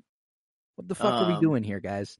Let's stop nitpicking about the sciences, because it's just more fun to let it be. The more you explain it too, the more you have to think about it. It's like if we just don't explain it, we don't have to think about it. We don't have to really worry about it. Not one bit. Not one bit. I'm cool with that explanation. Absolutely. Like even the paper, the newspaper that he froze. Like no way. It's not what it all. That you can still read it, but I'm like, fuck yeah, that's sick. Like that's sick that he could just freeze a newspaper. That's how he would read it, you know. Yep, you can't turn the pages; you can only see the front cover. But he read the headline, which was like Bruce Wayne auctioning blah blah blah diamonds at blah blah blah, and all he got was Bruce Wayne diamonds. Nice is literally the line he said. He takes Bruce Wayne diamond. Nice, and then it just cuts. That's it. And maybe that's my line. I don't know. I was trying to decide on the Mr. Freeze line, and right now it might be Adam and Evil, just for the delivery that he had of it. It was just like so hysterical and just so like, oh my god, what a one-liner there. But man, maybe Bruce Wayne diamonds. No. Because it's taken out of context, you don't get it. It's just the delivery for the Bruce Wayne diamonds, honestly. So I'm gonna stick to Adam and Evil for my line. What killed the dinosaurs? The Ice Age. It was something about like your doom. Something about like your doom. Yeah. Allow me to break the ice. My name is Freeze. Learn it well, for it is the chilling sound of your doom. It's great. Really. Man, he really got paid probably a couple million. One of my favorite lines is the opening. I want a car. Chicks dig the car. It's good. Man. And if it's a 13-year-old, that makes sense, you know. Mm-hmm. It's actually kind of a more cute line. And it actually, I don't know. It's like, I don't know, man. Go buy a fucking car then. Yeah, dude. Literally, you can rent. Go take out a fucking loan. You're a grown man. You can rent a car. You've reached the last milestone. The next milestone you have is retirement age.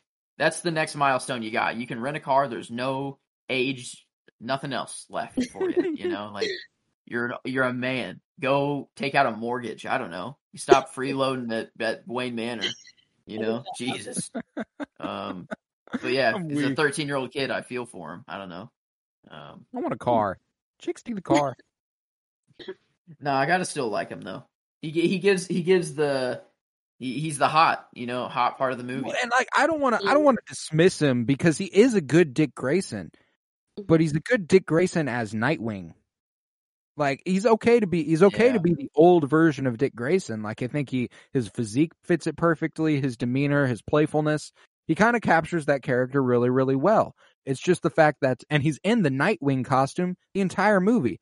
Like they just didn't call it Batman and Nightwing for obvious reasons. They're Batman and Robin. Like that's classic. But like I think that if they would have, I don't know, introduced him as a young guy in Batman Forever, and then it's like he grew up, and this is what happens in Batman and Robin, then I might have a little bit different of perspective. But he just showed up as a 25-year-old dude in Batman Forever, and it's just kind of how it's gone since then.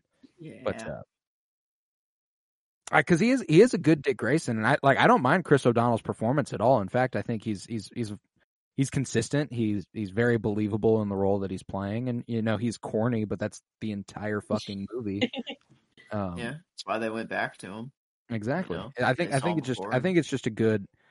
I think he's a good cast. It's just I think he's just more accurately Nightwing, not Robin. But and that will affect the adaptation rating. But beyond that, not much. What about so me and Claire still got shot and line, and I've got line, right?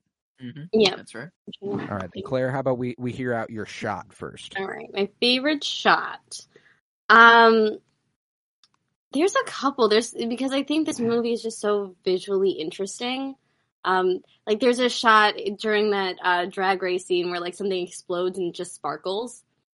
Like I think that was really cool. There's a really cool shot with Alicia Silverstone watching. She's hacking into the computer or whatever, and then like the Batman logo is like on her face as it lights up in the computer. That's a cool shot. Okay. Yeah. And I think I also have to go back to just the Poison Ivy Robin kiss. Like I just remember that so vividly from being a kid. Okay. Well, if you had to pick one, we haven't even touched on the fact. Oh, go ahead. Yeah. No, tough. I would say if I have to pick one, I think it's the Alicia Silverstone with the Batman logo lit up. I love that. That's such a good choice. That's and it's not one I anticipated coming out of this, so I'm very satisfied with that. But I think I'm actually going to change mine too. I'm going Batman and Robin going full Silver Surfer when they're flying away from the explosion, and it's like very obviously not. It's very obviously computer generated imagery. But there's something charming about it. I really, really enjoy it. I think it looks it looks awesome. Like that's just something you'd never watch Batman do some Silver Surfer ass shit like this in a modern movie. You know, it's insane that it I looks can like put that in the box. That shot actually. It does. It 100% does. That's it's one of my favorites in the movie. Like I just typed Batman and Robin surfing through the sky. I have the timestamp of it. I think it's 12:08 into the movie. Let's see if I can find it. Yeah, that's. I didn't think I would ever say that out loud.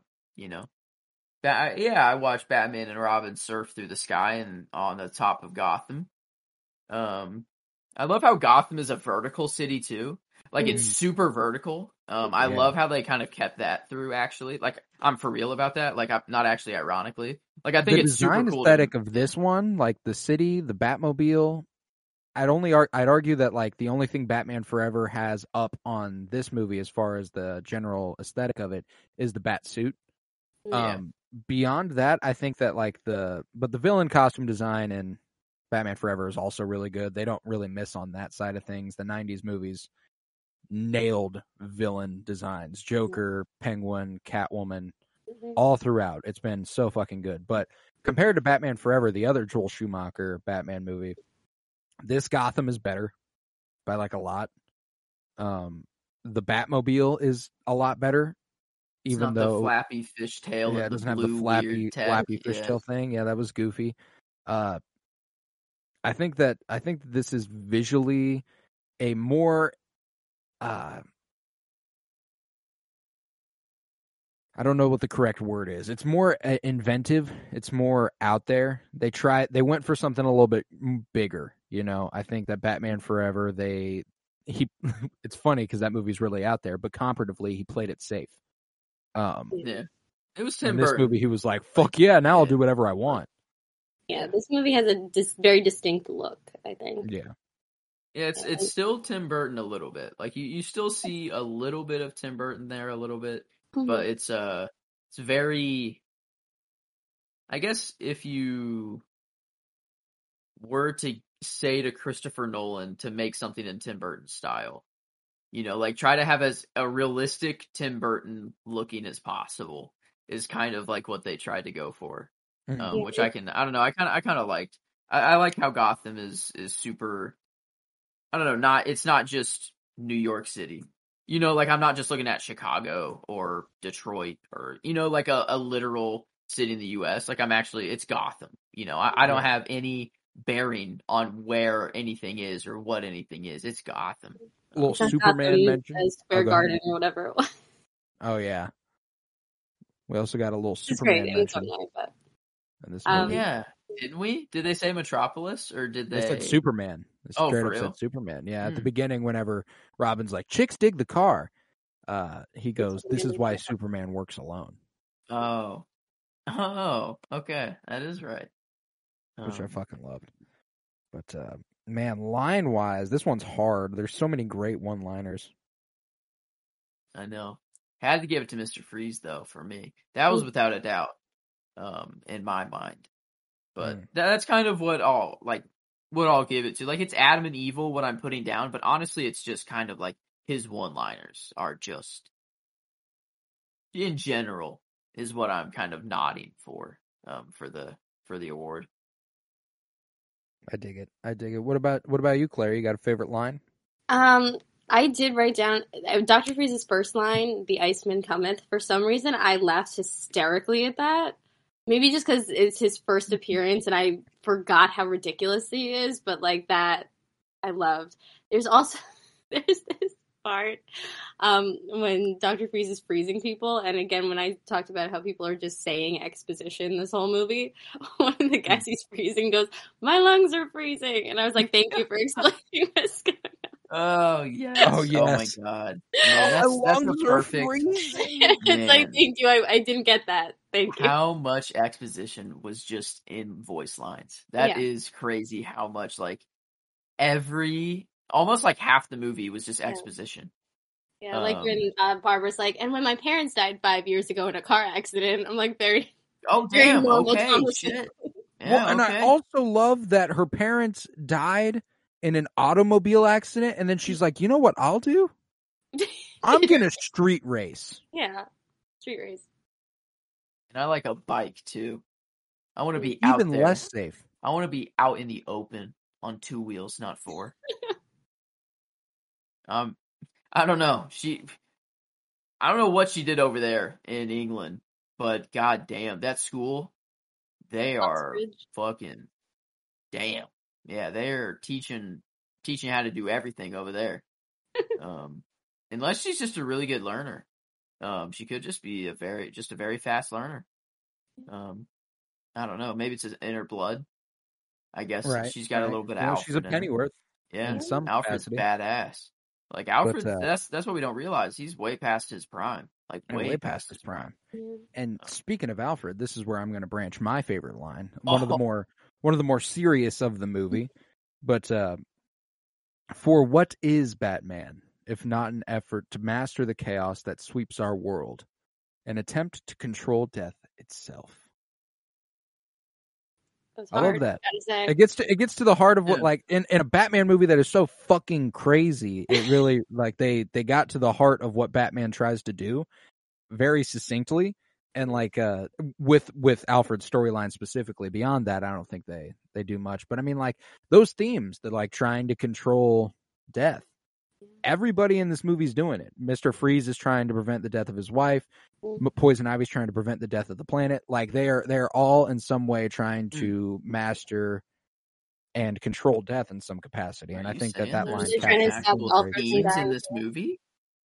What's that? There's themes, some actual, like, through lines in this movie? There is a bit of a through line. There really are. Hey, man, okay. Because with Alfred too, like, got a 0.1 bump, you know, like 0.1. I don't know. I'm liking it a little more. I'm coming around on it, maybe. Just attempts to control death at all turns in this movie. Yeah. Maybe this is a genius. Maybe this is actually a masterpiece, and they knew exactly what they were doing. We are 25 years later. I think now is the time we can are as old as Dick Grayson is in this movie. Actually, not even quite. Still, which is insane. We are not even as old as Dick Grayson is. No. So that's just sad. But did you settle on a line? I didn't know if you wanted to go with my lungs are freezing or the we'll go with the Iceman cometh. Okay. I really did laugh out loud at that. That is his delivery is so good. It's just his delivery. What? Yeah. Like where his lines come out of nowhere. Yeah, like let's reference what is that, Eugene O'Neill? Like what? Like they're all so fucking forced every single time. It's so funny. Like I really do feel like Arnold Schwarzenegger is in it. Like he's selling it. He's invested. He's gonna say that line. Another great Mr. Freeze line. Mercy, I'm afraid my condition has left me cold to your pleas of mercy. Oh, that's a You know, great like, one. whenever they can affect it, like, that's like an actually dope line from Mr. Freeze in any context. Like, it's not like, oh, that's a super corny pun. It's still a pun, but it's like, oh, this man's fucking hard. Like, this guy's a G. He came with the drip too, that fucking robe he rocks. Dude. In his place, the little slippers. Yep. Oh yeah. No, He's so sparkly too. They got the design of him down. No, it was sick. So sparkles. He was like Edward Cullen in Twilight. And I need to know how they did like that. a premonition. Batman and Robin. I need to know how they painted his face. Yeah, because you got to be careful with that, because that could be toxic. How is he's created? Yeah, because sometimes, no, I guess it was the same throughout. I don't know. Sometimes it felt like he had more sparkles or like more sparkle freckles. I don't know what to call them. But like it felt like crystals. Yeah.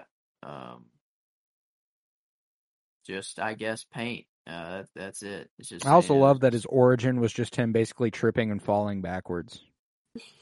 Yep, at his job. No, let's not put a safety rail there where if you fall in the cryogenic chamber of whatever liquid. Let's railing there. No, not a good idea. But it gave birth to a cool villain. It did. So I'm okay with it. But what say we move on to the rating portion of this podcast? Are we ready for that? There. Oh yeah. I believe we are as well. But Claire, the way we do this on this project is we allow the guest to kind of cultivate their own rating alongside our rating, mostly because this is your first time joining us in this project. Meanwhile, we have covered the other 11 movies. We have a little bit more to compare and contrast the scores with.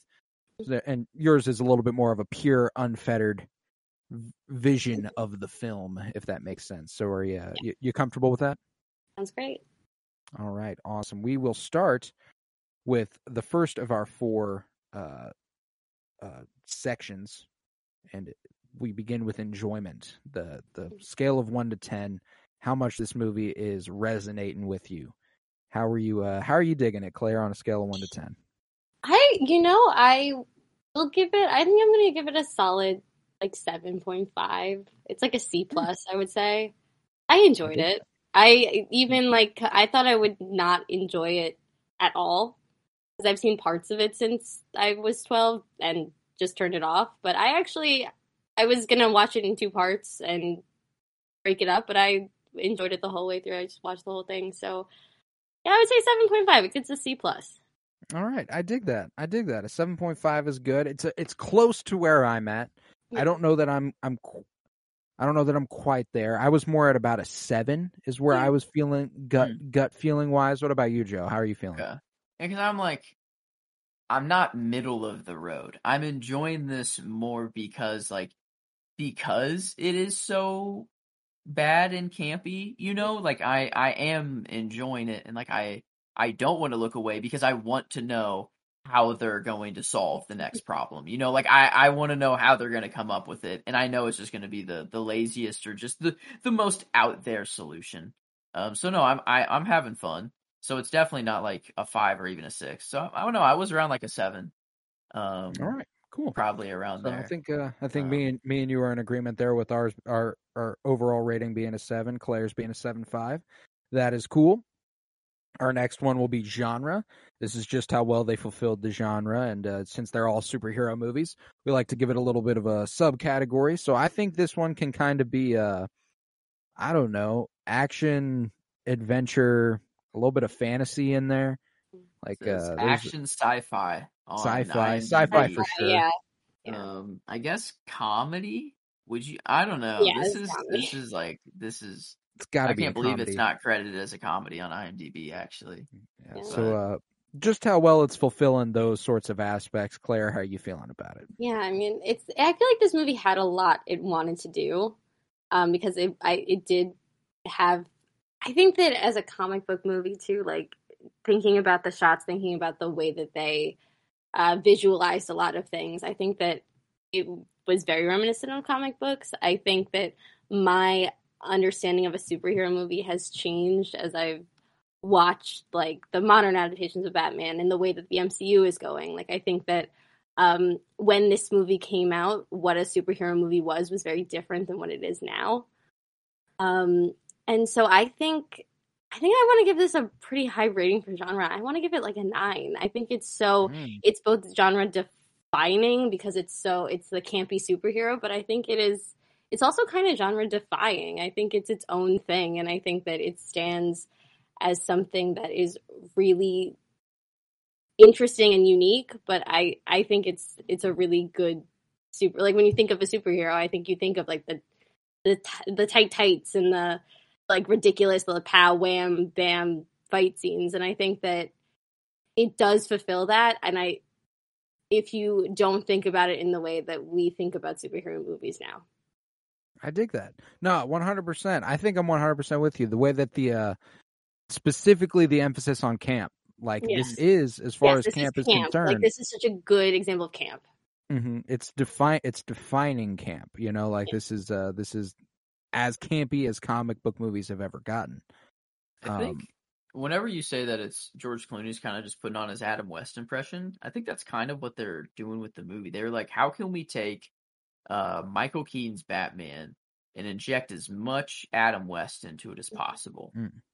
Just mix the two worlds and like have the real world look of, you know, the Keaton Batman and this one, and just put a bunch of just surface level fun. Just it was a bunch of skits. That's what it was. You know, that's what the movie was. It was just a bunch of skits over and over.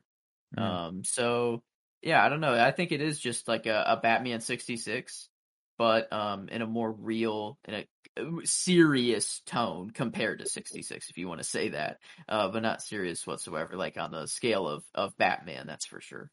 I don't know. I think it does, like, they were aware of that, and they knew what they were doing. That's what they wrote script around.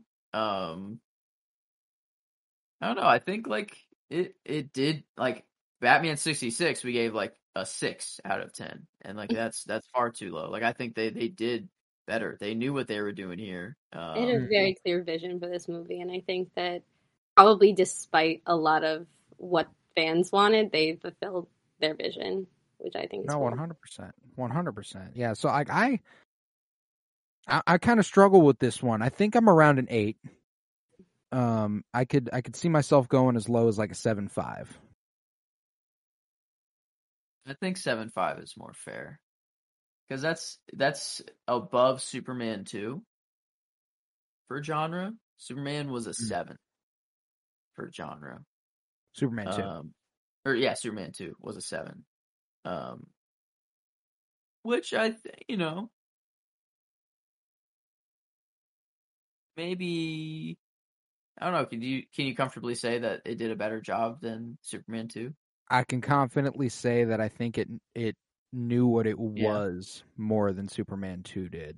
Superman 2 was like I think it loses a lot of focus in the back half of the movie, whereas this it cinched down on its style, knew exactly what it was doing, and just steered further and further into that.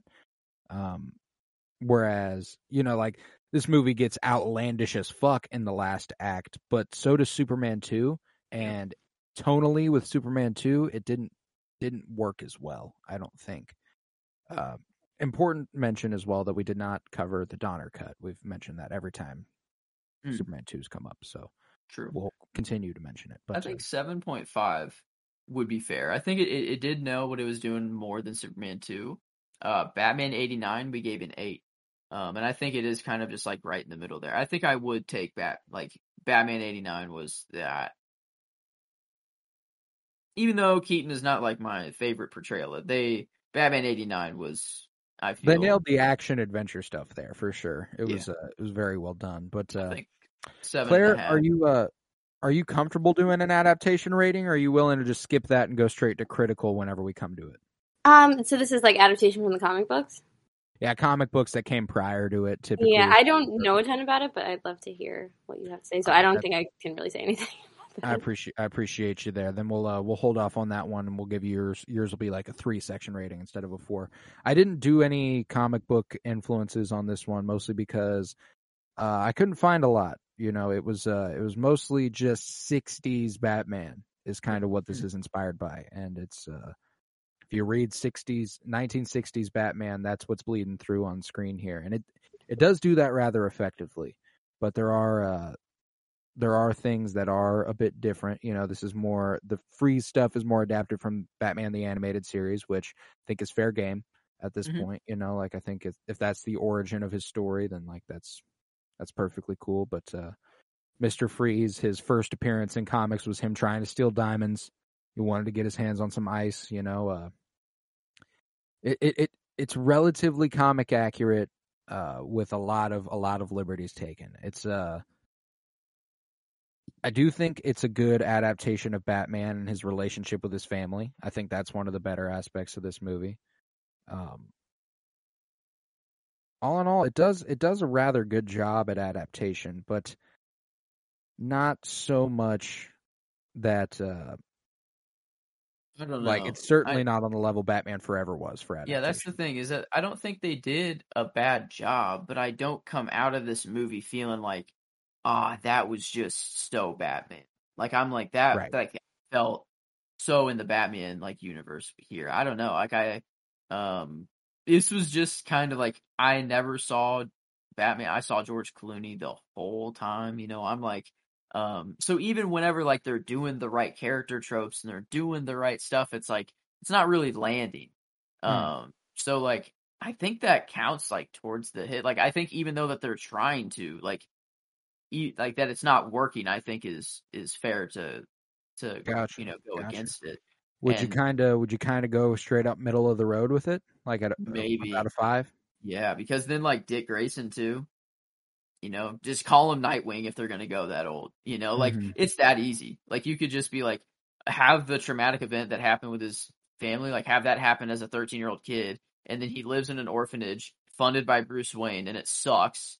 And then Bruce finds out that it sucks. He takes him in as Nightwing. You know, when he's old. Right. Like I don't know, fucking.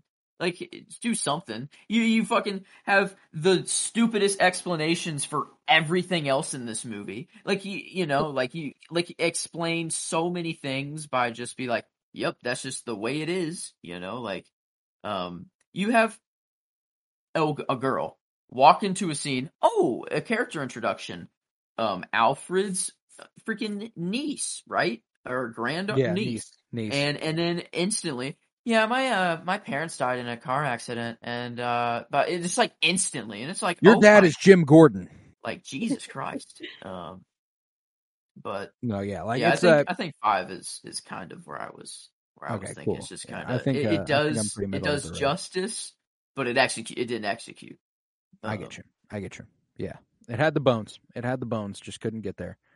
And that brings us to our critical rating of the movie, and this is probably for me where it will take its worst hit yet. But Claire, how are you feeling about this movie critically, all things considered? Acting, filmmaking, writing, direction, all sorts of. I think critically, the thing that I have the most problem with is the script. Yeah. I think that it's a great cast of actors. They do what they can with what they have. I think they have a very clear vision. I think, like I said, the aesthetics of this movie are like kind of gorgeous at times. They're the colors, the neon, the way that it portrays on the screen, the way it's lit the whole time. It is. Yeah, I don't know. That is one thing that they actually did kind of well. Like the visuals of it. The colors are amazing. The different sets that they have. It's all like the vision is there. It feels cohesive, and yet it feels very intentional too. As much as it feels insane. Right. But like the script is just really not good. There's only so much that you can do with the script that is all one-liners and a plot that doesn't make any sense. The plot's paper thin, man. Like It's like, if yeah, they just really, if they what beef even it are up they just a trying to little do? bit, it could be like it. Like again, this is a movie that has the bones to be a good movie. Like it's they have all the pieces. You got a movie with George Clooney and Uma Thurman. Yeah. That should be a pretty fucking good movie. Like just those two alone, and then you got Arnold, who's just an action superstar at this time. Like, and I think Arnold's never been like a wow, what a fucking actor that guy is. But you're not supposed to like. I don't think that's what he was there for. You know? Yeah. No. Yeah, like he was always there to be like, wow, look at big strong man do awesome thing. You know, like that's kind of it's kind of what Arnold's always been. He So nails it.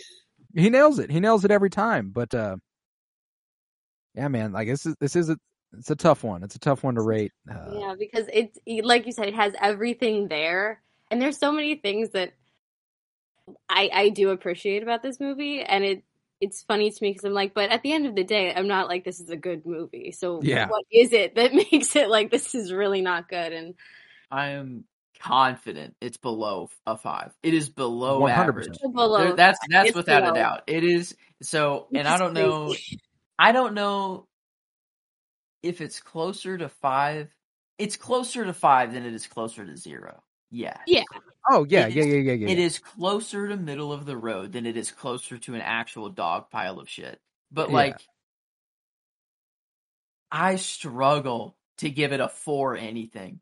Like that's the thing. I can't. Like I'm trying to say 4 flat, and I'm still like, oof. I don't know. Like, but it's not like it wasn't enjoyable to watch though. But it's different than the critical rate. It's just it's so funny how like there are even the sum of all its parts can add up to something different, right? Yeah, so I think I think critically this is probably a 4. Howard the Duck. 4? Yeah, 4 is fair. 4 is fair. On our list, Superman 3 and Howard the Duck were given a 3.5. And critically, if I had to say what movie's better, I'm taking Howard the Duck over Batman and Robin. And then it goes to Batman 66 and Supergirl at a 3. Is it as bad as Supergirl? No, it is not. No. We found the pocket. It is 3.25. It is a 3.25. So I think I'm 100% with you. Because here's the thing. What I look for critically, yes, this movie is good looking and it has a great cast. But goddamn, that the story's so important. And if the story is just basically non-existent, it's gonna go roughly. And I think Howard the Duck and Superman 3 had a more clear-cut plot than this movie did, which is kind of insane.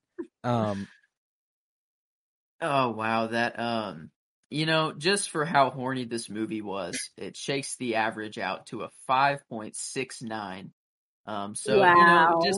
Just perfect. Wow. It couldn't have worked out any better. So we gave it around a 5.7 overall. IMDb gives it a 3.7. Okay. And Rotten Tomatoes is not as nice. The audience score is 16%. What? 16. Wow. Yeah. And then the critical is 12. 12. So Claire's rating was a 68, so the nicest. Oh, almost wow. a 6.9. Wow. We could have made it there. Very close. Very close. But man, I don't know, that actually puts it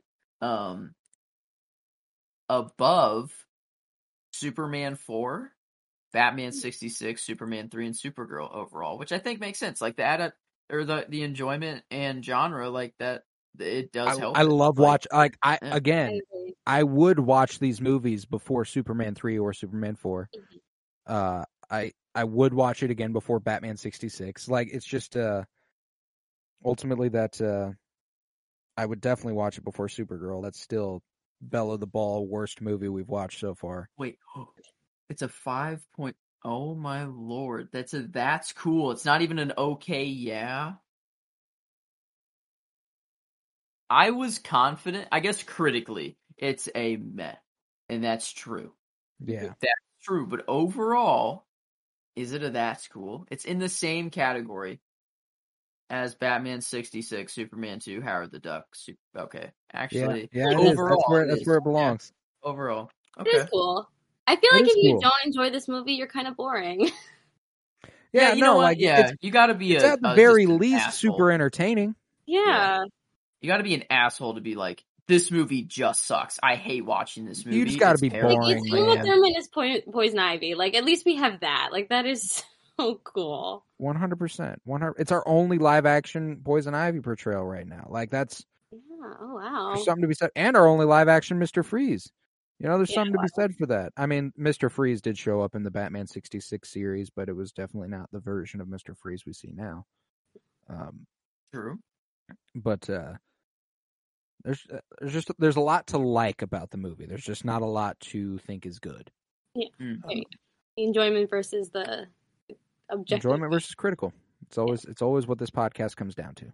We got to separate our two minds. The left brain and right brain need to be separated before they can come together. But yeah, because if we were to like rate Star Wars non-critically, it would just be like 10s all the time. It'd be like it's the best thing we've seen. All right, let's get to the rating section, guys. It is a 10. Yeah, it's a 10, just like last week and the week before and the week before. It's a 10 out of 10, guys. But every single time, I fucking love every bit of it. What makes something enjoyable that doesn't actually make it good? Yeah. Not 100% foolproof there, and something can be really, really, really fucking good and unenjoyable. Absolutely, and I think that's almost like you'd almost rather make something that people just love and don't really understand why than hate and don't really understand why. No, 100%. Oh, what's that? An example of a movie that is just, I think, is really, really, really good, but was possibly one of the most boring movies I've ever seen and just sat through. Was The Revenant with Leonardo DiCaprio, where he like fights a bear or something like that, I think. I've watched that movie 3 times and I have fallen asleep every single time. And I hate falling asleep during a movie. Like, it actually annoys me if I fall. Like, I feel like I'm not respecting the movie. If so like, I try to stay awake. I have not been able to do it for that movie one time. So I don't know, maybe that's just I can't do it. And I think it's good. It won awards, I think. That was his Oscar win. Yeah, that's what got him his Oscar. So, like, what the fuck? I think that's why I tried to watch it so many times. It's like, I need to know why Leo won his Oscar, and, like, I just can't, I don't know. Maybe a testament to the actor here. Mine was also a Leo movie, and it was Inception. Inception, that's an even better example. Wow, okay, I don't know. I don't like that movie at all. I understand how people can think it's good. But I will never watch that movie again. It's just a guarantee. Like Pulp Fiction maybe too. Yeah. Now that I'm that's a good one too. It's just one that shocked me, one that I didn't understand why it was liked so much. I feel that way. Like, I felt that way about a lot of the Star Wars sequels too. Like, The Last Jedi I appreciate for a lot of reasons, and yet there's something that doesn't draw me in about it. And I hate that, and I wish it wasn't that way, but I can understand it's great, and I just don't feel it. I don't know. That is crazy. We're never going to get another movie like this, really, I don't think. No. Like, with a big enough character like this, we're never going to get that again. Like, it's going to take... it'd be like a cartoon, if anything. It's going to be something animated if it's like this now. Well, what's crazy is, you want to know what I think the closest we've gotten to in recent memory? I brought it up very early on in this podcast. Is Thor: Love and Thunder? Like, that's as campy as I think we're ever going to get again with which is not even really that campy. It's really not. No, yeah, but that's as campy. I feel like you're that's absolutely as right, though. Get. That's as much as we're going to get. Wow. Like, this movie is bold. If you can say nothing else about it, it's bold. They took, I don't know. Yeah, they took risks. They stuck to it. Yeah, they were like, this is our style, and we don't care. We're sticking true. Well, and I mean, it worked for them. This is our longest pod of the project so far on Batman and Robin. So, it got us talking. It got us talking at the very least. So, But with that, it came to a 57% on the old Penny Bloom rating scale, and it came to a 68% for old Clare DeGennaro. Thank you so much for helping us here on this episode. Oh, it was so fun. Oh, it was so fun. I can't wait. Hopefully to have you back if you're. Oh my gosh, wanting to whatever. do I something. love talking about any of this stuff. Did you want to take a look forward and to the Yes, the we'll next do that. movies? We'll do that. We'll yeah. do that off mic here. But Oh, let's that's do right. the That's right. let's do the sign off here. Mm-hmm. With that, if you would, head to patreon.com/PennyBloomPod, where you'll find over 50 hours of exclusive content, including a bunch of comic book reviews, comic book pull lists, book reviews, and all sorts of stuff.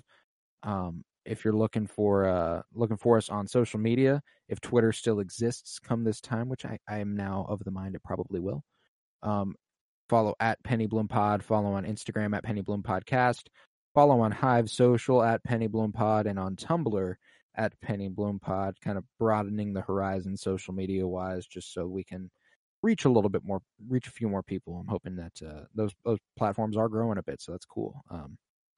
If you would, leave a 5-star rate and review wherever you're listening. Share us with a friend. It always goes a long way for us as far as climbing up charts and stuff. That'd be nice. If you're into what me and Joe got going on, Tavarus unfortunately had to dip a little bit ago, but what we're all about, we're doing Winter is Blooming, the Game of Thrones rewatch podcast right now. We got Rebellion's Bloom, our Star Wars show on anything new coming out that's Star Wars, and if I'm not mistaken, The Mandalorian should be going on right about now. So go ahead and check out our episodes talking about that, Rebellion's Bloom. If there's any new MCU shows or anything, we're covering that on the Comics Bloomiverse. Very excited for you guys to listen to that stuff over there. It's we got a lot going on. Got a lot going on here on the pod, and next week for this project, we're continuing our journey through comic book film with 1999's Blade. And we'll be joined by a friend of mine from high school, me and Tavarus' friend from high school specifically, a lad named Johnny Blocker. Very excited for that. It'll be a good one. So, second Marvel movie on our entire list after Howard the Duck. Wow, Howard the Duck and Blade. What a way to start. What a way to start the Marvel stuff. Yeah, I mean, we're so deep into this project already, and it's been nothing but DC. There's been no Marvel, which is kind of crazy considering Marvel is basically the entire landscape for superhero movies now, and basically the entire landscape for movies in general as far as what's getting released in theaters. But yeah, with that, I was Colton Robertson. I was joined by Joseph George. Thank you very much, homie. Oh, thank you for having me. It's always a pleasure to be here. Oh, and it is always a pleasure to have you. And thank you again, Clare DeGennaro, for joining us here today. Thank you so much for having me. It was so nice to meet you guys and to talk about it. I know. I was so excited to meet you. It's been we've gone back and forth on Twitter a couple times. I'm always liking your tweets. We're liking each other's tweets, but here we are. Yes, here we are. But look forward to having you back. And here off mic, we'll go ahead and take a look for you to go ahead and stake your claim for any future ones in this project you'd like to take part in. But that would be awesome. Yeah. Thank you again. And with that, we conclude. Remember, peace, love, and bloom. And let's kick some ice.